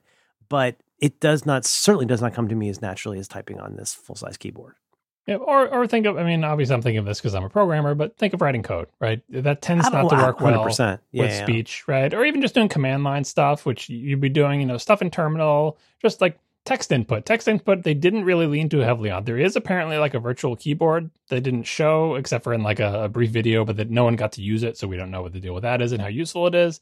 There's putting a physical keyboard in front of you or whatever. But I feel like the ability to use this form of input and screen essentially to use existing apps has some upsides in that I do think that looking at something will be faster than moving your cursor, faster and more accurate for most people than moving for certain kinds of things. The same way that if you've got to do 2 short sentences or a short paragraph in text, I can almost promise you that it's faster to speak it than to type it. Even though your brain tells you, well, it's long and I got to type it. But there's also like, depending on where you are, if you're in a shared office environment, if you're just at home and people want to hear you talking to yourself, so on and so forth. Right. But, there's that open question. But for pointing at things, I haven't used this, so I can't say how it's going to be. What do you think it would be? I imagine there has to be a lot of autofill, autocorrect kind of stuff. Like if you start typing T, is that you look at the virtual keyboard, you look at T. Well, did you see the video? Did you see Apple's video of the virtual keyboard? I need to watch it again. No, it was like floating in the air. It floats in front of you, right? 2 hand. Like I'm not sure. I don't know how that's going to work, and no one has tried it. People get so excited about those keyboards where it like shoots a beam at your desk, and I'm like, well, I'd rather type on an iPad than do that. I think I would actually like the virtual headset keyboard to be on my desk and not floating in midair, because at least then my fingers hit something. Mm-hmm. Yeah. So for sure. Anyway, that's still an open question. But wait. So on the actual, I'm sorry, I got to watch it again. I need to fix my match resolution, and I need to watch that part again. So it's floating above your desk or wherever. Let me find it. I don't remember if it was floating or not. They did show the keyboard. I remember it seeming very small is what I remember. I remember thinking, oh, that looks like a Bluetooth keyboard I would have used on my iPad in 2016. Well, the keys were real big. It's hard to judge size in these. I have to find it. It wasn't part of the demo that people got to try it. And so we don't actually know how it works, although some people have discussed it with Apple execs. But the pointing thing with your eyeballs, I do wonder if eye fatigue would become a factor, because you do have to look precisely at things constantly. And when you're using a computer with a traditional pointing device, or even when you're using your iPhone with your fingers touching the screen, I don't think people precisely look at the thing they're hitting. They just kind of see it out of the corner of your eye, and you shove your finger over there and you tap the button, or you shove your cursor over there and you mostly get it, or you glance at it for a second to make sure that the pointer is aligned right. So you glance at it for a second to make sure that you... Right. Let's say I'm in Safari and Front and Center has done a good job of keeping my Finder windows all together. But like the thing is, frequently I'm moving something around with media. Like I'm going to drag this from my Synology here onto this disc, and there's all those different things where like, God, with the phone, I twice a week, 3 times a week, I think to myself, I don't know what this would look like, but I have grown very unconfident about clicking on a word and knowing where the cursor is going to land. I don't know what the problem is. As I said to Dan today, I've been going through this thing for the last 2 or 3 years where my typing on iOS, I don't know how to put it other than I just don't type as well as I used to. And I get the feeling it's not entirely my fault. I'm even controlling for stuff I'm bad at. But like I've heard other people say this, that they agree, like there's something that's happened with iOS where the autocorrect and the typing is not what it used to be. But like you find yourself like in those cases, like, and there's stuff like, using J and K and like Google commands, but like, I'll like want to like just click on something to activate the window, but now the cursor is inside. I didn't mean to like be inside that word, and it drives me crazy on iPhone. Oh God, that's really little, isn't it? But I just have to imagine, I'm jumping ahead, but that they're going to minimize the cases. Yeah, here's what I wrote on a pad 5 minutes ago. Talk about a reason to make elements of Siri so much better.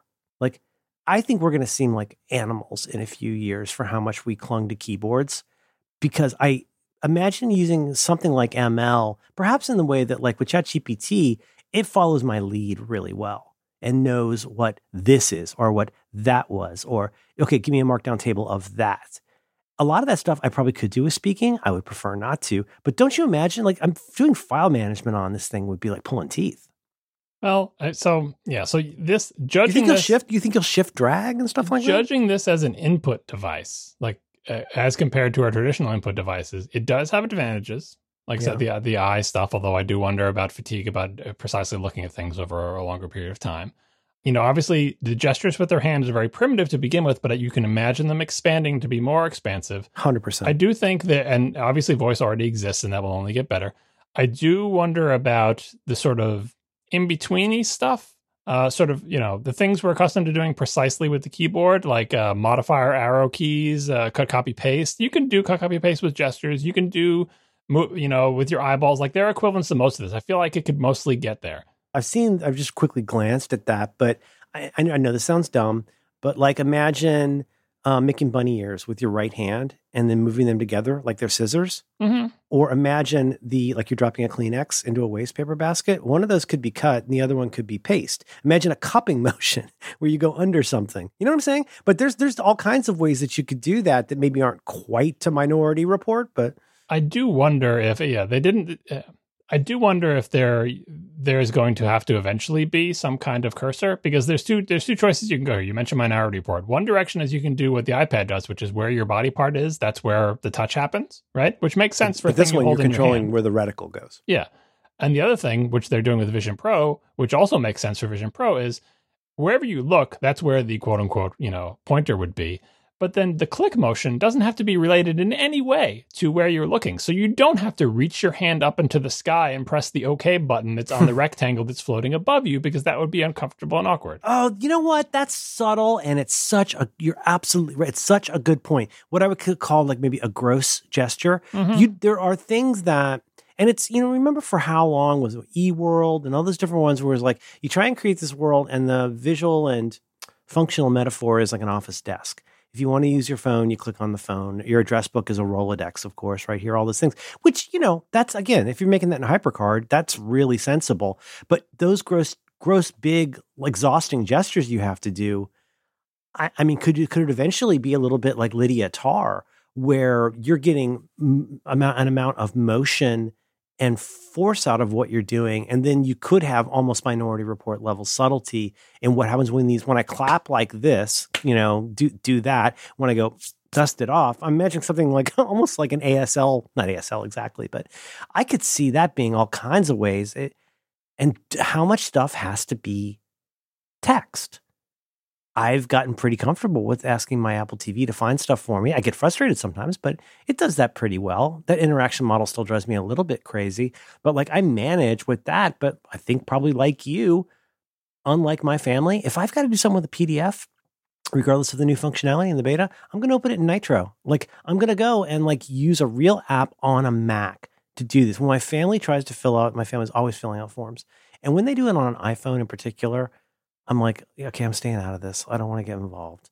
But like they have to print it out to be able to like see what the fields are. And I'm like, why don't you just open that on a Mac? I mean, I'm honestly, I'm not, as much as like say, what, you and Marco, who get the reputation for being the always use a Mac guy, but like, why wouldn't you? Like, if you've got, unless you really enjoy manually putting a screw into wood, why wouldn't you just use a good drill? You've got the drill. If you look at this video with the keyboard we'll have in the show notes, they also show the thing I was getting at, which is there is an indirect mode with the cursor. And I think it's important for that to exist because the alternative is direct manipulation. So you see where the person writes hello. What's the swirling on the J? What is that? Well, they're just showing like the button knows your finger is near it. Okay. But if you see where they write the word hello, like that's what I was getting at with so your choices are direct or indirect. And in indirect, when you look at something and pinch to click, fine. What about indirect when you want to select a bunch of text or when you want to write the word hello, right? Well, indirect there. What if you want to lasso with marching ants? Yeah, why don't I make that direct? Why don't I make you stick your finger out, touch the rectangle that's floating in front of you, and write the word hello with the tip of your finger? That would be direct. If I told you to write the word hello on your phone, you'd do it with your fingertip right on your phone. You'd write hello with your finger right there. But these rectangles are going to be huge and potentially far away from you. So you can't do direct, but you also can't do entirely indirect where you just look with your eyeball. And this is partly why I never got that into, apart from like occasionally drawing, I never got that into using Apple Pencil on an iPad because I don't like my handwriting. I don't have the time or the inclination to get good at having it look good to me. And I'm very aware that I'm using a pencil on an iPad and it's kind of exhausting to me compared to typing. But that is direct taking advantage of the fact that you grew up learning how to use a pointy stick to write things. So at least that's got a lot going for it. This, you can't touch it with your finger because it's too far away and it's too big and that would be awkward. Right. So when you're writing hello, like this guy's doing, he's made a pencil gesture with his right hand and he's in cursive written the word it's hello. Not a pencil gesture. He's doing the pinch gesture for click. So what I'm getting at is here, do you see the gray circle? That's the indirect manipulation. You have a cursor and the cursor goes where you're looking with your eyeball. You look somewhere, then you pinch to make the cursor go there. But then when you pinch, it's basically like clicking and holding down or pressing the pencil to the thing. But where he's writing your return, enter, where he's writing gesture? the word hello is nowhere near where it's appearing on the screen. It has to be indirect. But he's doing that and he's doing that. Just to be clear, he's doing that in the air. Yeah. Well, that's what which is weird. It doesn't matter where you're doing it because they can't ask you to do direct manipulation. So you need a cursor. You need a not a physical, but a stateful visual manifestation of where your action is happening. The area where changes are happening. Right. Just like you have a cursor on your Mac. If you have a big screen on your Mac, you're using your trackpad or your mouse, but you're never like, oh, if I were to click, where does that click happen? How do I know? It's where the cursor is. That's where the click happens. Yeah. But it also makes you appreciate like the brilliance of like using Escape NI in VI. Like my first thought when I look at this is like, what's the gesture for escape? Which I imagine could be like a flick up would be a good escape. Well, I don't think it's as stateful in that way because they talked about it, like wherever you look with your eyeballs, nothing happens until you quote unquote click by pinching your fingers together. And then if there is a cursor, it snaps to wherever you're looking. So it's the equivalent of running, like using your input device, your mouse or your touchpad. If you watch, after this person writes the word hello and then they go to make the heart, what happens is their eyeballs look to the lower right. They pinch their fingers together. The cursor jumps over there and they start drawing the heart in that location. How do it now? Right. So, and this is interesting because the phone was all like, oh, it's real direct manipulation. As I said on ATP, the youngsters don't remember when the Mac first came out, it was pitched as direct manipulation because instead of typing a command at a command line, you literally took the mouse and grabbed the thing that you wanted. Direct manipulation. But today, the mouse is considered indirect manipulation because you don't physically touch your screen. It's you move the mouse on the desk and this other thing on the screen. And in a way that strikes me as completely fair, the goalposts have moved. Right. But the phone is like, well, that's real direct manipulation. I put my meat fingers directly on the phone screen. If there's a button on the phone screen, I literally press it with my finger directly, and that's direct manipulation. Here is Vision Pro as a new input and output device for the existing apps that we know and love that has no direct manipulation in the style of the iPhone, only Mac style indirect manipulation because it can't have direct manipulation because the whole point is that the screen is literally your entire world around you. And that gets to the final point. Well, on like this. To put a fine point on it, that the thing that you are, if you like writing on, is not there. It is not real. And if it were there and real, would it be where it appears to be? It would be too far away for you to reach, and it would hurt your arm to reach. It's a little bit like the kids in the hall crushing your head thing. Like, yeah, you know what I mean? No, it would be like having a poster size, screen on your wall and having to reach your hand way up to the corner to hit the close box, and it's like, no, that's terrible. Yeah. So it has to be indirect in that way. But it is interesting that this amazing new device takes a slightly, quote unquote, backwards to the Mac style of interface. And, so the final advantage this has is, okay, I get to use my apps on screens that look as good as the screens I have now. Fine. But the input is weird because it's not what I'm used to, but I see it might be able to work. But the big advantage that this has that Apple hopes will be sufficient to put it over the top is that you're not limited to a single rectangle in front of you. And even though it's like, oh, it's only 4K, yes, everywhere you look, it's 4K. If you look to the left, it's another 4K. And look to the left again, it's another 4K. And look up, it's another 4K. And look to the right, it's like the 4K follows your eyeballs around. Unlike your screen, where I have a 6K screen in front of me, but when I look to my right, there's nothing there. There's 0 pixels there, right?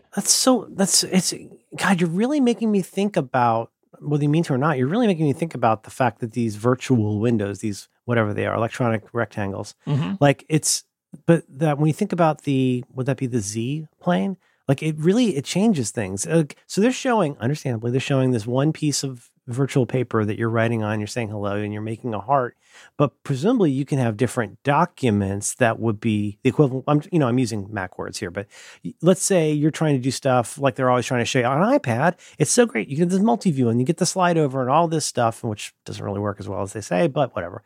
In this instance, you're in this one document. Now let's say like, I want to open this PDF and copy this thing, or I want to open this EPUB. You know what I mean? However that is. So those would be floating behind it, next to it. The quote unquote window management looks a little bit like Stage Manager in that you can't put anything wherever you want it to. They try to help you to avoid, because if you can imagine, if it was like the Mac and you could literally put the windows anywhere, people would make a big mess and it would be confusing. If it was the way you could do Windows on, in Mac in the 80s, it would be complete chaos. You would lose stuff. I imagine they'll have something like... I might enjoy it, but as you noted, having the Z-axis, like a real Z-axis and not just overlapping. But like you may not know, so will there be the equivalent? I don't know what it's called. 4-finger swipe up? What's the show me everything? Yeah. No, they could use all the same tools, right? But you do have an extra dimension to deal with there. So it's more like Stage Manager. And in fact, it's more like the previous version of Stage Manager, not the new one. The more I think about it, the more this feels understandably ridiculously transitional. It's like, we're going to show you all the stuff that you're the person who's like interested in this and is considering ponying out the dough for this. Some of you are going to get it the earliest second that you can. So we just need to make a case to those people. Certainly there's the secondary audience is a broader national audience that shows that Apple's put wood behind this arrow. But in some ways, the primary audience from a sales standpoint is like, how do we get people enthused about this? Well, we can probably infer that this person is already...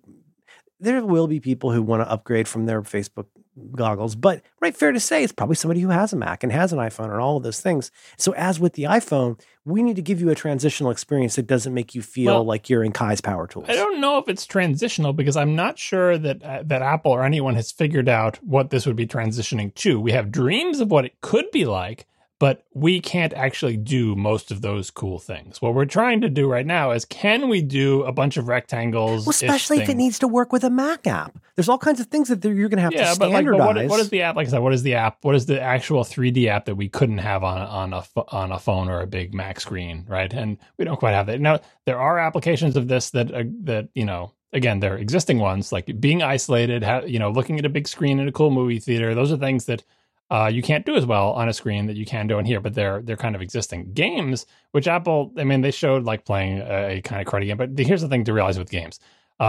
Well, one thing is, we didn't mention this really, but this headset is a standalone headset. Like, you don't plug it into your Mac. You just need this. You don't need anything else. You don't need a phone. You don't need a Mac. Like, it is its own thing, right? Mm-hmm. So all the computing is inside this thing, right?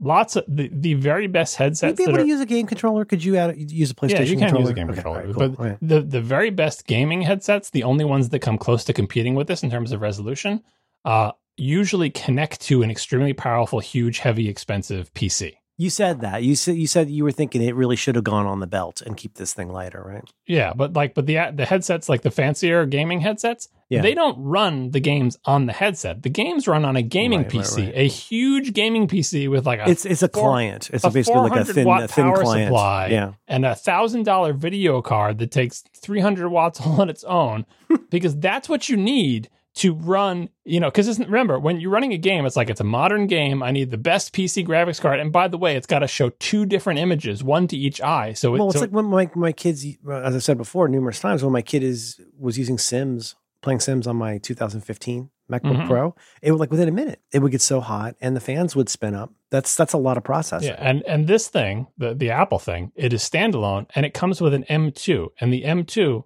is not a gaming powerhouse. Not the M2 Pro, not the M2 Max, not the M2 Ultra. GPUs, the plain old M2. The plain old M2 can't even run modern games on a single less than 4K screen, let alone showing me 2 4K, two different 4K screens. It's just not enough power? It just doesn't have enough GPU power to play fancy modern PC games in the style that a PC gamer would want.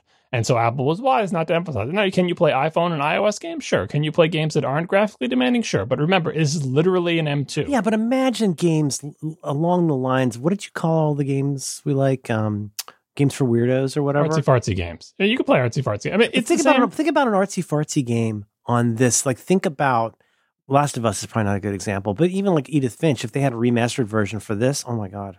Yeah, the Edith Finch would be fine. But like you have an M2 MacBook Air, right? Whatever games that can play, this cut the frame rate in half because it's got to render it twice. So when I say what's your point, I don't mean that in a dismissive way, but you're saying good job, smart of Apple to not. No, I'm saying their choice to make this a standalone device necessarily means that it is currently not viable. Which is a bummer. It's for not a couple bummer, reasons, but it's a little bit of a bummer, isn't it? It explains why they were wise not to say this is the way to play AAA PC games, because it's not. It's just simply not. They're playing lawyer ball. Yeah, it doesn't have enough power to do that. They didn't have it. You can play the games that you can play on your iPhone or iPad. Fine, great. Yeah. Those will all work great. But you cannot. But that's not why you get something like this. You cannot play like VR. The new Star Wars MMO and VR on your headset the way it would look on a PC.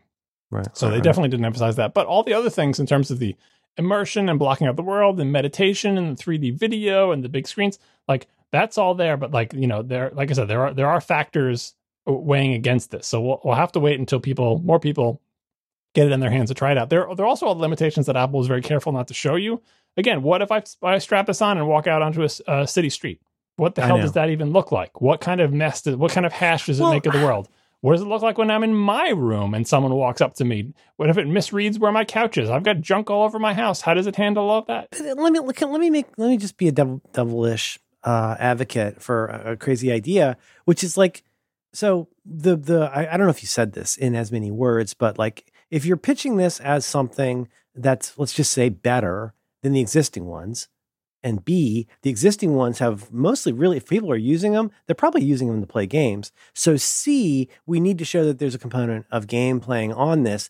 My devil's advocate question is, are you really trying to pitch this to gamers who have water-cooled PCs or whatever? Well, I mean, the reason I don't think this is for them. No, the reason it's relevant at all is because this has incredible specs in the headset. But they could get around it by getting out of having all the guts in the helmet. Like a PC gamer would wish, can I play the game on my PC and watch it on this? The answer is no, you can't. Right? Yeah, but because this is a technological marvel in terms of the hardware that's in the headset, but it doesn't connect to a gaming PC. All the computing is inside this thing. And that is very different. And I don't know if that's always going to be the case, because if you remember the 2 chips that are in this, it's got an M2 and it's got another chip called R1. The whole job of that R1 thing is just to deal with all the sensor input. That's like its only job. So it would not to get it. I mean, like, God, I hate speculating, John. It's so stupid. It's the worst way you could spend your time is speculating about future technology. But it's not crazy to imagine that this is the first one that comes out.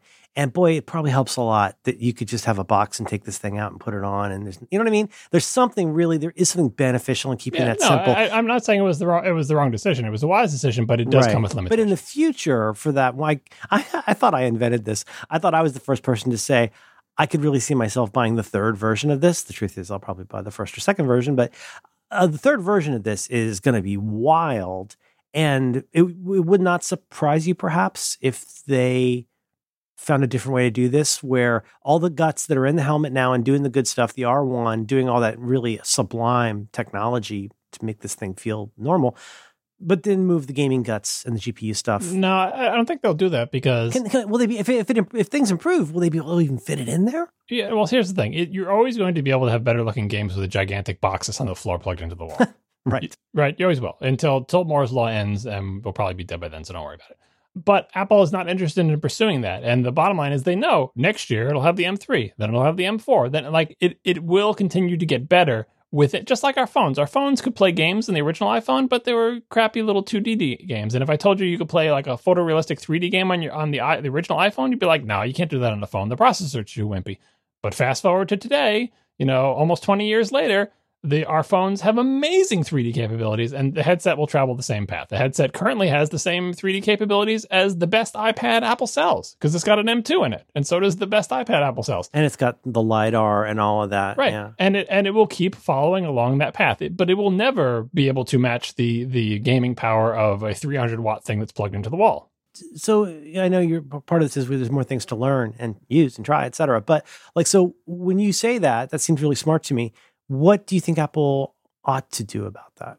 Are you mainly complimenting? You seem like you're complimenting them. I'm just pointing out something that people may not have thought about because they're like, oh, here's the thing. The headset is like I said, it's attractive because of the technology in the screens and the eye tracking. The demo of all that high res stuff is incredible and would lead you to assume this will be the fastest, most capable. Right. Can I use this thing to play PC games? And Apple's answer is no. Now, the good news is the screens are made by Sony. Other people could match this, like technology marches on. You will be able, and currently you can get a PC gaming headset that almost comes close to matching the specs of this thing. It also costs $3,000, by the way, right?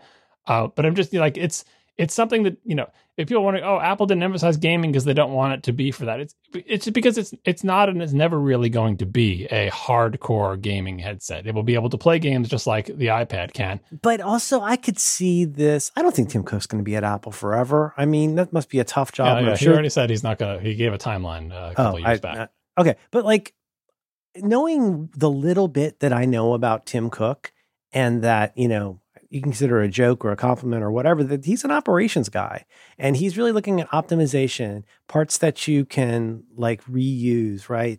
The A15s or whatever, these things that just get reused in things. But like a crowning achievement that probably gets him, licking his chops a little bit. This thing starts looking like a pork chop because I bet he's thinking, man, the operational part of making this thing, I'm going to say it, sub $1,000 must be very enticing to him as like a swan song project. Yeah, I mean, it's right in the name, which was remarked upon on the nerds, but it maybe went over the heads of most people. It's called Apple Vision Pro. Apple puts Pro at the end of its products that are more expensive and have higher specs. The very first product out the door having Pro in the name is basically them saying, we're going to make a non-Pro version of this that will cost less money and not be as good. Even though this one doesn't currently have a touch bar. Yeah, exactly. Right. Yeah. I mean, and you can see how this will evolve because as it's amazing already at doing, in terms of the specs of what it's able to do compared to its competitors. Yeah. And in the future, they'll just get better if they sell well enough. They'll get better and better and better, just like our phones and iPads have. And there'll be room in the line for a non-Pro one that doesn't suck. They can't come out with a non-Pro one now because this is how good the Pro one is, and it remains to be seen how far over the line it is in terms of acceptability. We just talked about competing with the other things. Yes. They can't come out with a non-Pro one now because it will be worse. It will be bad. It will be below the line of acceptability for Apple and everyone else, right? And it's going to be like that scene in the third act of BlackBerry.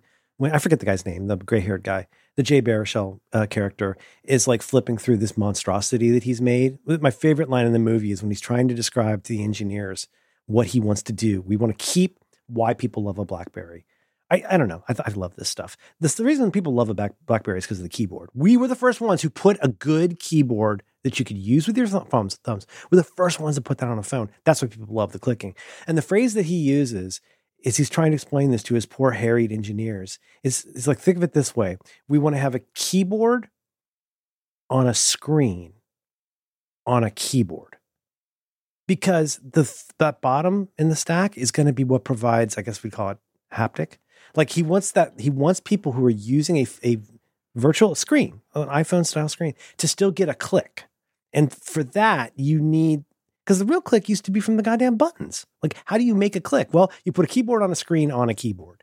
That also, though, ends up being a pretty good example of like the faster horse, which I think they're very much trying to avoid doing here. Yeah, well, there are those screens that would bulge out little things for the buttons. Do you remember that? A bunch of people tried to do screens that had little bulges that would pop out so you could Like feel for like the equivalent of like the Palm 4 buttons. No, like an actual flat light up screen that would nevertheless bulge towards your finger. There's a bunch of patents about it. Wow, that sounds crazy. That sounds like a manufacturing nightmare. Yeah, never really passed muster. But yeah, like eventually, once like 2 or 3 versions of this come out, then you'll be able to introduce a non-pro one that is essentially the same power as the current pro one. And they will have, at that point, they will have learned so much, and they will about their products, their capabilities. And things get faster. In the future, they'll know a little bit more. Well, the SoCs get faster. That's what they need. They need faster SoCs. They need better screens. And so when there are 3 or 4 versions of this, the Apple Vision Pro version 4 has better screens, faster processors. Then you can come up with the Apple Vision What's the Apple Vision Air? Yeah, right. That's the one that has the exact same guts as the current Apple Vision Pro, but it's sold 3 years from now, and it costs half as much. It's got an extra bevel. So, I mean, I do really want to try these things. I do have my skepticism about it, but I also see what the benefits are. And I'm intensely curious on, if I may say, forgive my saying, a professional basis.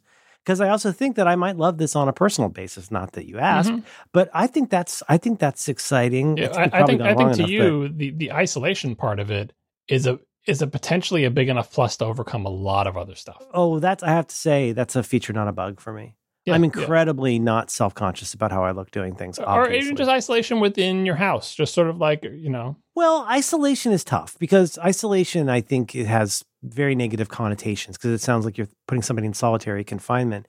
But a feeling of, you know what it is that I privacy, serenity. It's kind of privacy now. No, but it's that feeling of like when I'm in my house under the right conditions, I relax in a way that I don't normally in other places. And the word I keep wanting to use, which seems so inappropriate, I feel safe. Like when I'm here, like these are the pants I can wear that I wouldn't wear outside. I don't have to close the door in the bathroom when nobody's awake. That dumb kind of stuff. And I'm not talking about doing anything gross. I'm sorry. I did not at all intending to talk about self-service.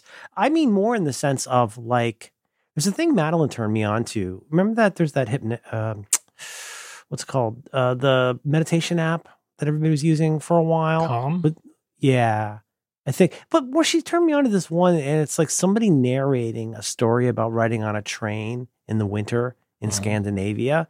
And I know this sounds so bizarre and so antithetical to the concerns about movement stuff, but like think about it, you've been to Disney World.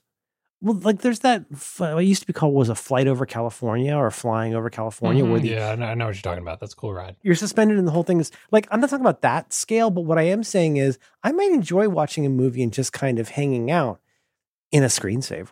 Those type of experiences are going to be, is a stupid marketing word, but I think it is actually going to be too. It's closer to what our friend Alex Cox calls ambient computing a little bit. Yeah. Like the new, well, yeah, I know. The word I was going to use is transcendent, right? It sounds highfalutin or whatever, but like applications where it's almost the equivalent of it might as well be an out-of-body experience. Yeah, where it just puts you in like a nice field with flowers and chirping birds and stuff. The quality of the screens, the ability to look anywhere you want. It's like the Disney rides you're talking about, Owens. The Disney rides, you see all your stupid neighbors and you're strapped into a thing and you can see the machinery a little bit and the screen is really low resolution. Part of the reason I love Peter Pan's flight is because you can see the track. It was my favorite ride when I was a kid. I was a weird kid. Yeah, I mean, but this thing could put you in any of those rides, but it can also do this one's going to be more like the Harry Potter ride at Universal. Right, it can put you there without all that crap around it. Just, a meditation app, a place to be calm. But I want to just underscore, like, there's this one video, one of my favorite roller coasters, because I'm basic. One of my favorite roller coasters is the Superman roller coaster at our nearby park. What's it called? Doesn't matter. But, is it a Six Flags Great America? Anyway, there's a nearby park that I'm supposed to get a 2-day trip to from 3 Christmases ago. Because I love roller coasters more than almost anything. They have this Superman ride. I will send you a video for this.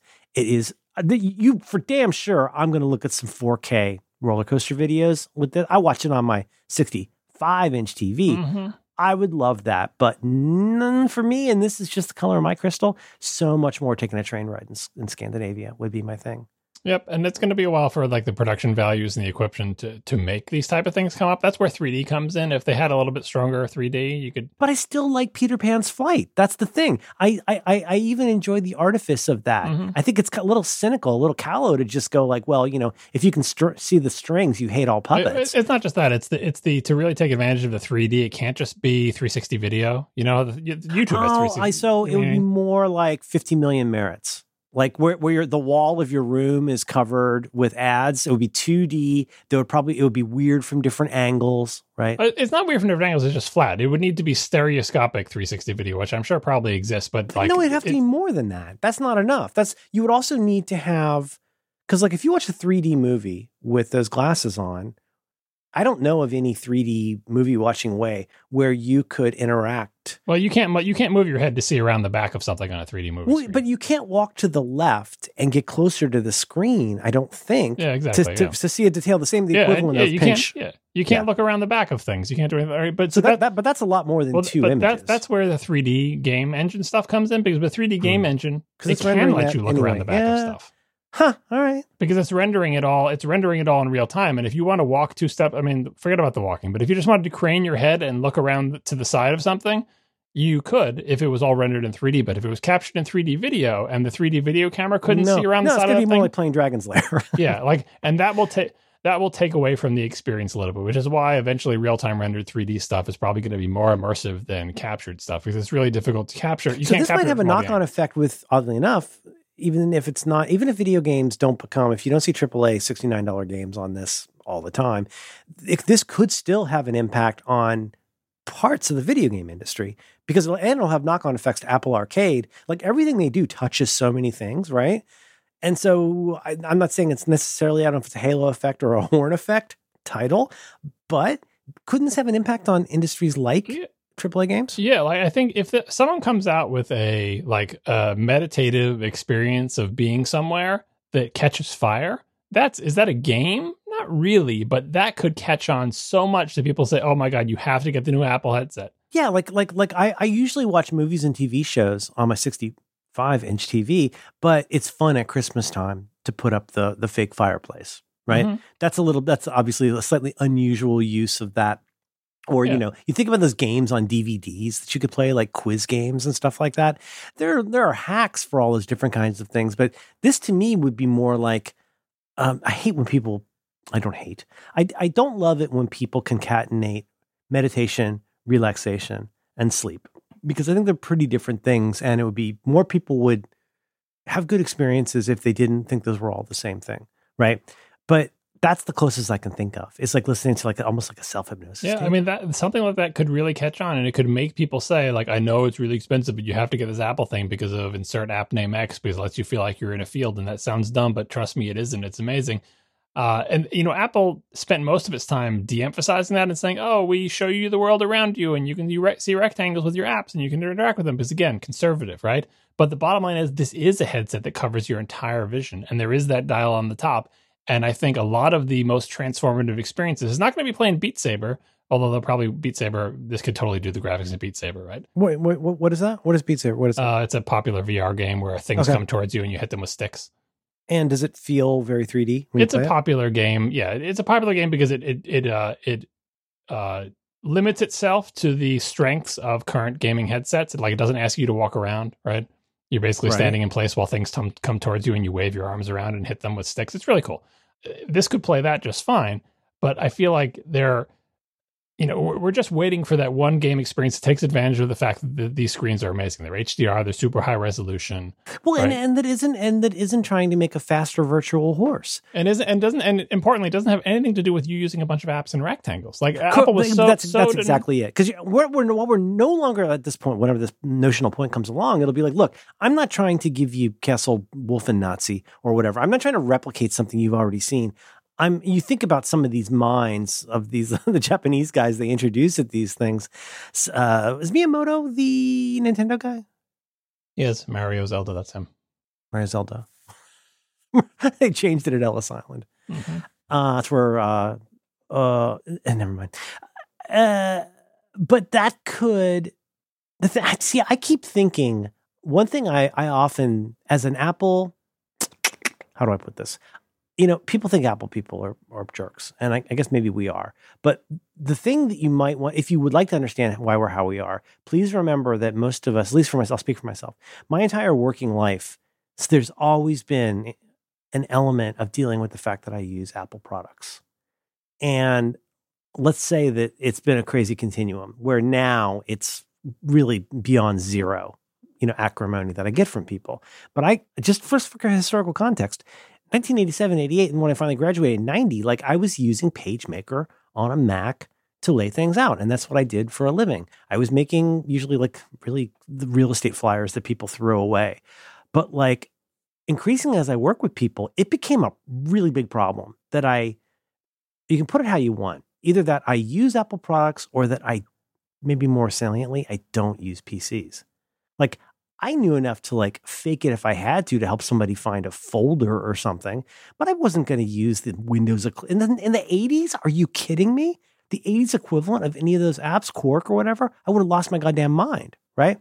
But like, and that got less over time. But I've told you this story, at the .com job, they bought me a Wall Street PowerBook. And there was a lot of concern when I was bringing my Yosemite G3 to the office and just leaving it there because I'm on contract.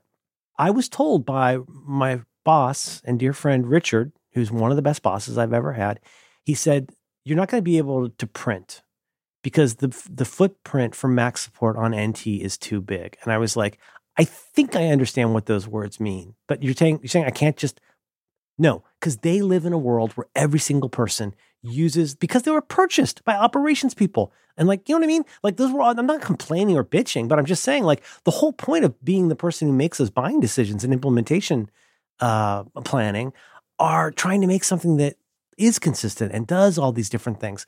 Anyway, the point I'm trying to say is that it's kind of funny, and you can't talk about it too much because you sound like a super jerk, but it is kind of funny when people come back around to Apple stuff. We're like, oh, that phone is so dumb. And who's going to, like the guy in BlackBerry says, like it's a $500, like unsubsidized phone on one network and it's sold this many. It's like, yeah, because here's the thing about Apple. And I am not an Apple apologist. I am only vaguely an Apple fanboy, but here's something I'm going to tell you. You love your PC. You love your Debian phone. You love all that stuff. And that's great. But I've been using this stuff since 1987. And one thing has never changed. I don't really understand how good something is until I use it, which sounds bananas. You get that, John, because you think about meat fingers and sweaty brows and and hot ears and all those different things. Apple's pretty good at thinking about that too. And so I have an entire adult career of a personal and professional life where I still continue to accept the fact that Apple ends up, and they're not the best, maybe, I don't know, the greatest in the world. It's the best thing for this right now. And you don't know it until you use it. And you can't say that to somebody because doesn't that sound ludicrous? But do you get what I'm talking about? Yeah, although, again, neither of us having used it, we don't know what side of the line this thing falls on either. And I would, the people who got to see a press briefing of it for 30 minutes or whatever, they're probably still in the honeymoon period. What did Marco call it? The don't touch zone? Yeah, the hands-off area. No, they actually got to do, they actually got to do hands-on. They got like a 90-minute experience with it or whatever, and they were all wowed by it. You can press one vowel. Yeah, chances are good that it is on the net positive side of the line based on everyone's experience using it, although obviously they use it in ideal conditions and so on and so forth. So we'll find out what and it's not done. We'll find out what the real limitations are when people get these things into their real houses and their real environments and start doing things with it that Apple did not advertise. And I'm not saying they do things that Apple didn't anticipate or they do things that are quote unquote not supposed to. They're going to do what they're going to do with it, just like they did with any other thing, a Mac, a phone, an iPad.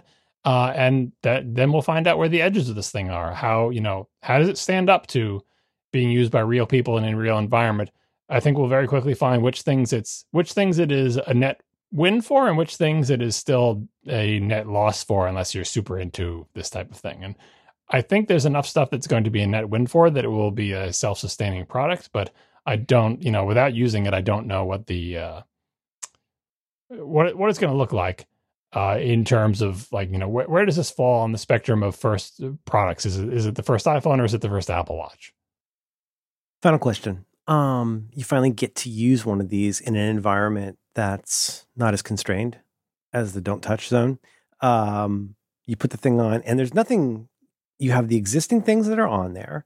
There's no hacks on it. You put it on for the first time. What's the first thing you do? I mean, the two things I'm most interested in are watching video. So show me a movie on a big screen in a cool environment. What movie? It doesn't matter. Well, you got every movie in your Apple collection. Play along with me, you piece of. I would probably pick the new Avatar movie because it's actually in 3D, and that would take. Yeah, I guess. See, I always use Fury Road. Fury Road is my. But it's not 3D though. That's true. So I would do that in 3D, and the other thing is Avatar in 3D. Ugh. The very next thing I'd want to do is that, and this is going to be disappointing to me because it's going to be a downgrade from what I do. But I would want to use my Mac. Right, because I'd want to see how good does this work as an input device. What are you talking about? Of course, that's exactly what I would do. I would pull up. I mean, I'm trying to think of ones I've watched recently like this, but don't act like you don't have a movie like that.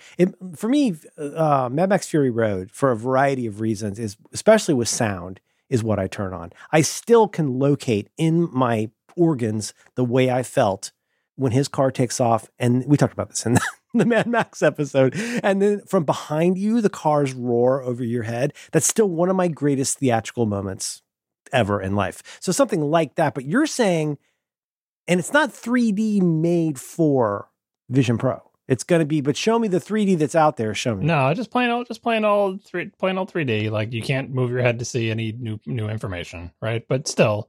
Yeah. Like it's not dimmed by that. And then, like I said, the second thing is I would want to use my Mac. And unfortunately, the current version says you can only get a 4K screen of your Mac, but my Mac has a 6K screen. So I'd squish all my windows together, which would be disappointing. Well, you got to also buy the virtual wheels. Yeah, no, the next version maybe you can do 6K screens, but for now it would be a 4K screen, which seems kind of silly for me because it should just let me have a 6K screen and just like have it fill my field of view, and I'll just look around at different parts of it. But whatever. Well, and our Apple would never do it, but isn't there a part of you that would want to go into advanced settings or run something from the command line? Yeah, I'm assuming it's some kind of limitation. Take the firepower from the peripheral. Don't fill that with black. That's like whatever CCC. Decrease the DPI. I guess you don't want to make it non-retina, and there's nothing in between because they don't have non-intuitive scaling factors. But anyway, the next version will be able to do 6K. But the reason I want to do that is to see how good does this work as an input device in terms of, Finally, you're watching Avatar in 3D, or let's say whenever it comes out, it's the thing that that's like Avatar 3D because there's such bad movies. But you pick it, you bring it up, and how will you know if you think it's succeeded? I have a lot of experience watching my television with my sound system, and that's what I'd be comparing. That's very it to, true. Right? It took a long time putting that all together. And the two things I'm comparing it to is watching my television and my sound system. The second one is looking at my iPad in bed. And this thing has better screens than my iPad. My iPad's not even OLED, right? Yeah. So, and this thing will disturb my wife less, probably, with light leakage than my iPad does. You get the right. What about that glass, those glass shelves where you keep your electronics? Will this impact that at all? Glass shelves? What are you talking about? Don't you have an area where you put your media stuff and it's kind of in a corner and there's a window behind it? Yes, I have that, yes. This won't impact that at all, right? No. I mean, watching movies with the family will still be on the couch. Do you think you could change it if you're sitting on your couch? You got your uneven floor. You got your grandmother's clothes. All the stuff is laid out where everybody can see it.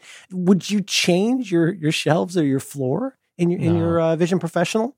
I don't think it would. And I do wonder if I got this, if I wouldn't eventually sell it after I got it. Because if it didn't find a place in my daily life, obviously, to me, step sub-zero is, does it instantly make John want to throw up? Obviously, we're kind of assuming that worked out. But for instance where I'm looking at a rectangle in my room and I'm sitting down, I'm pretty sure it'll be fine.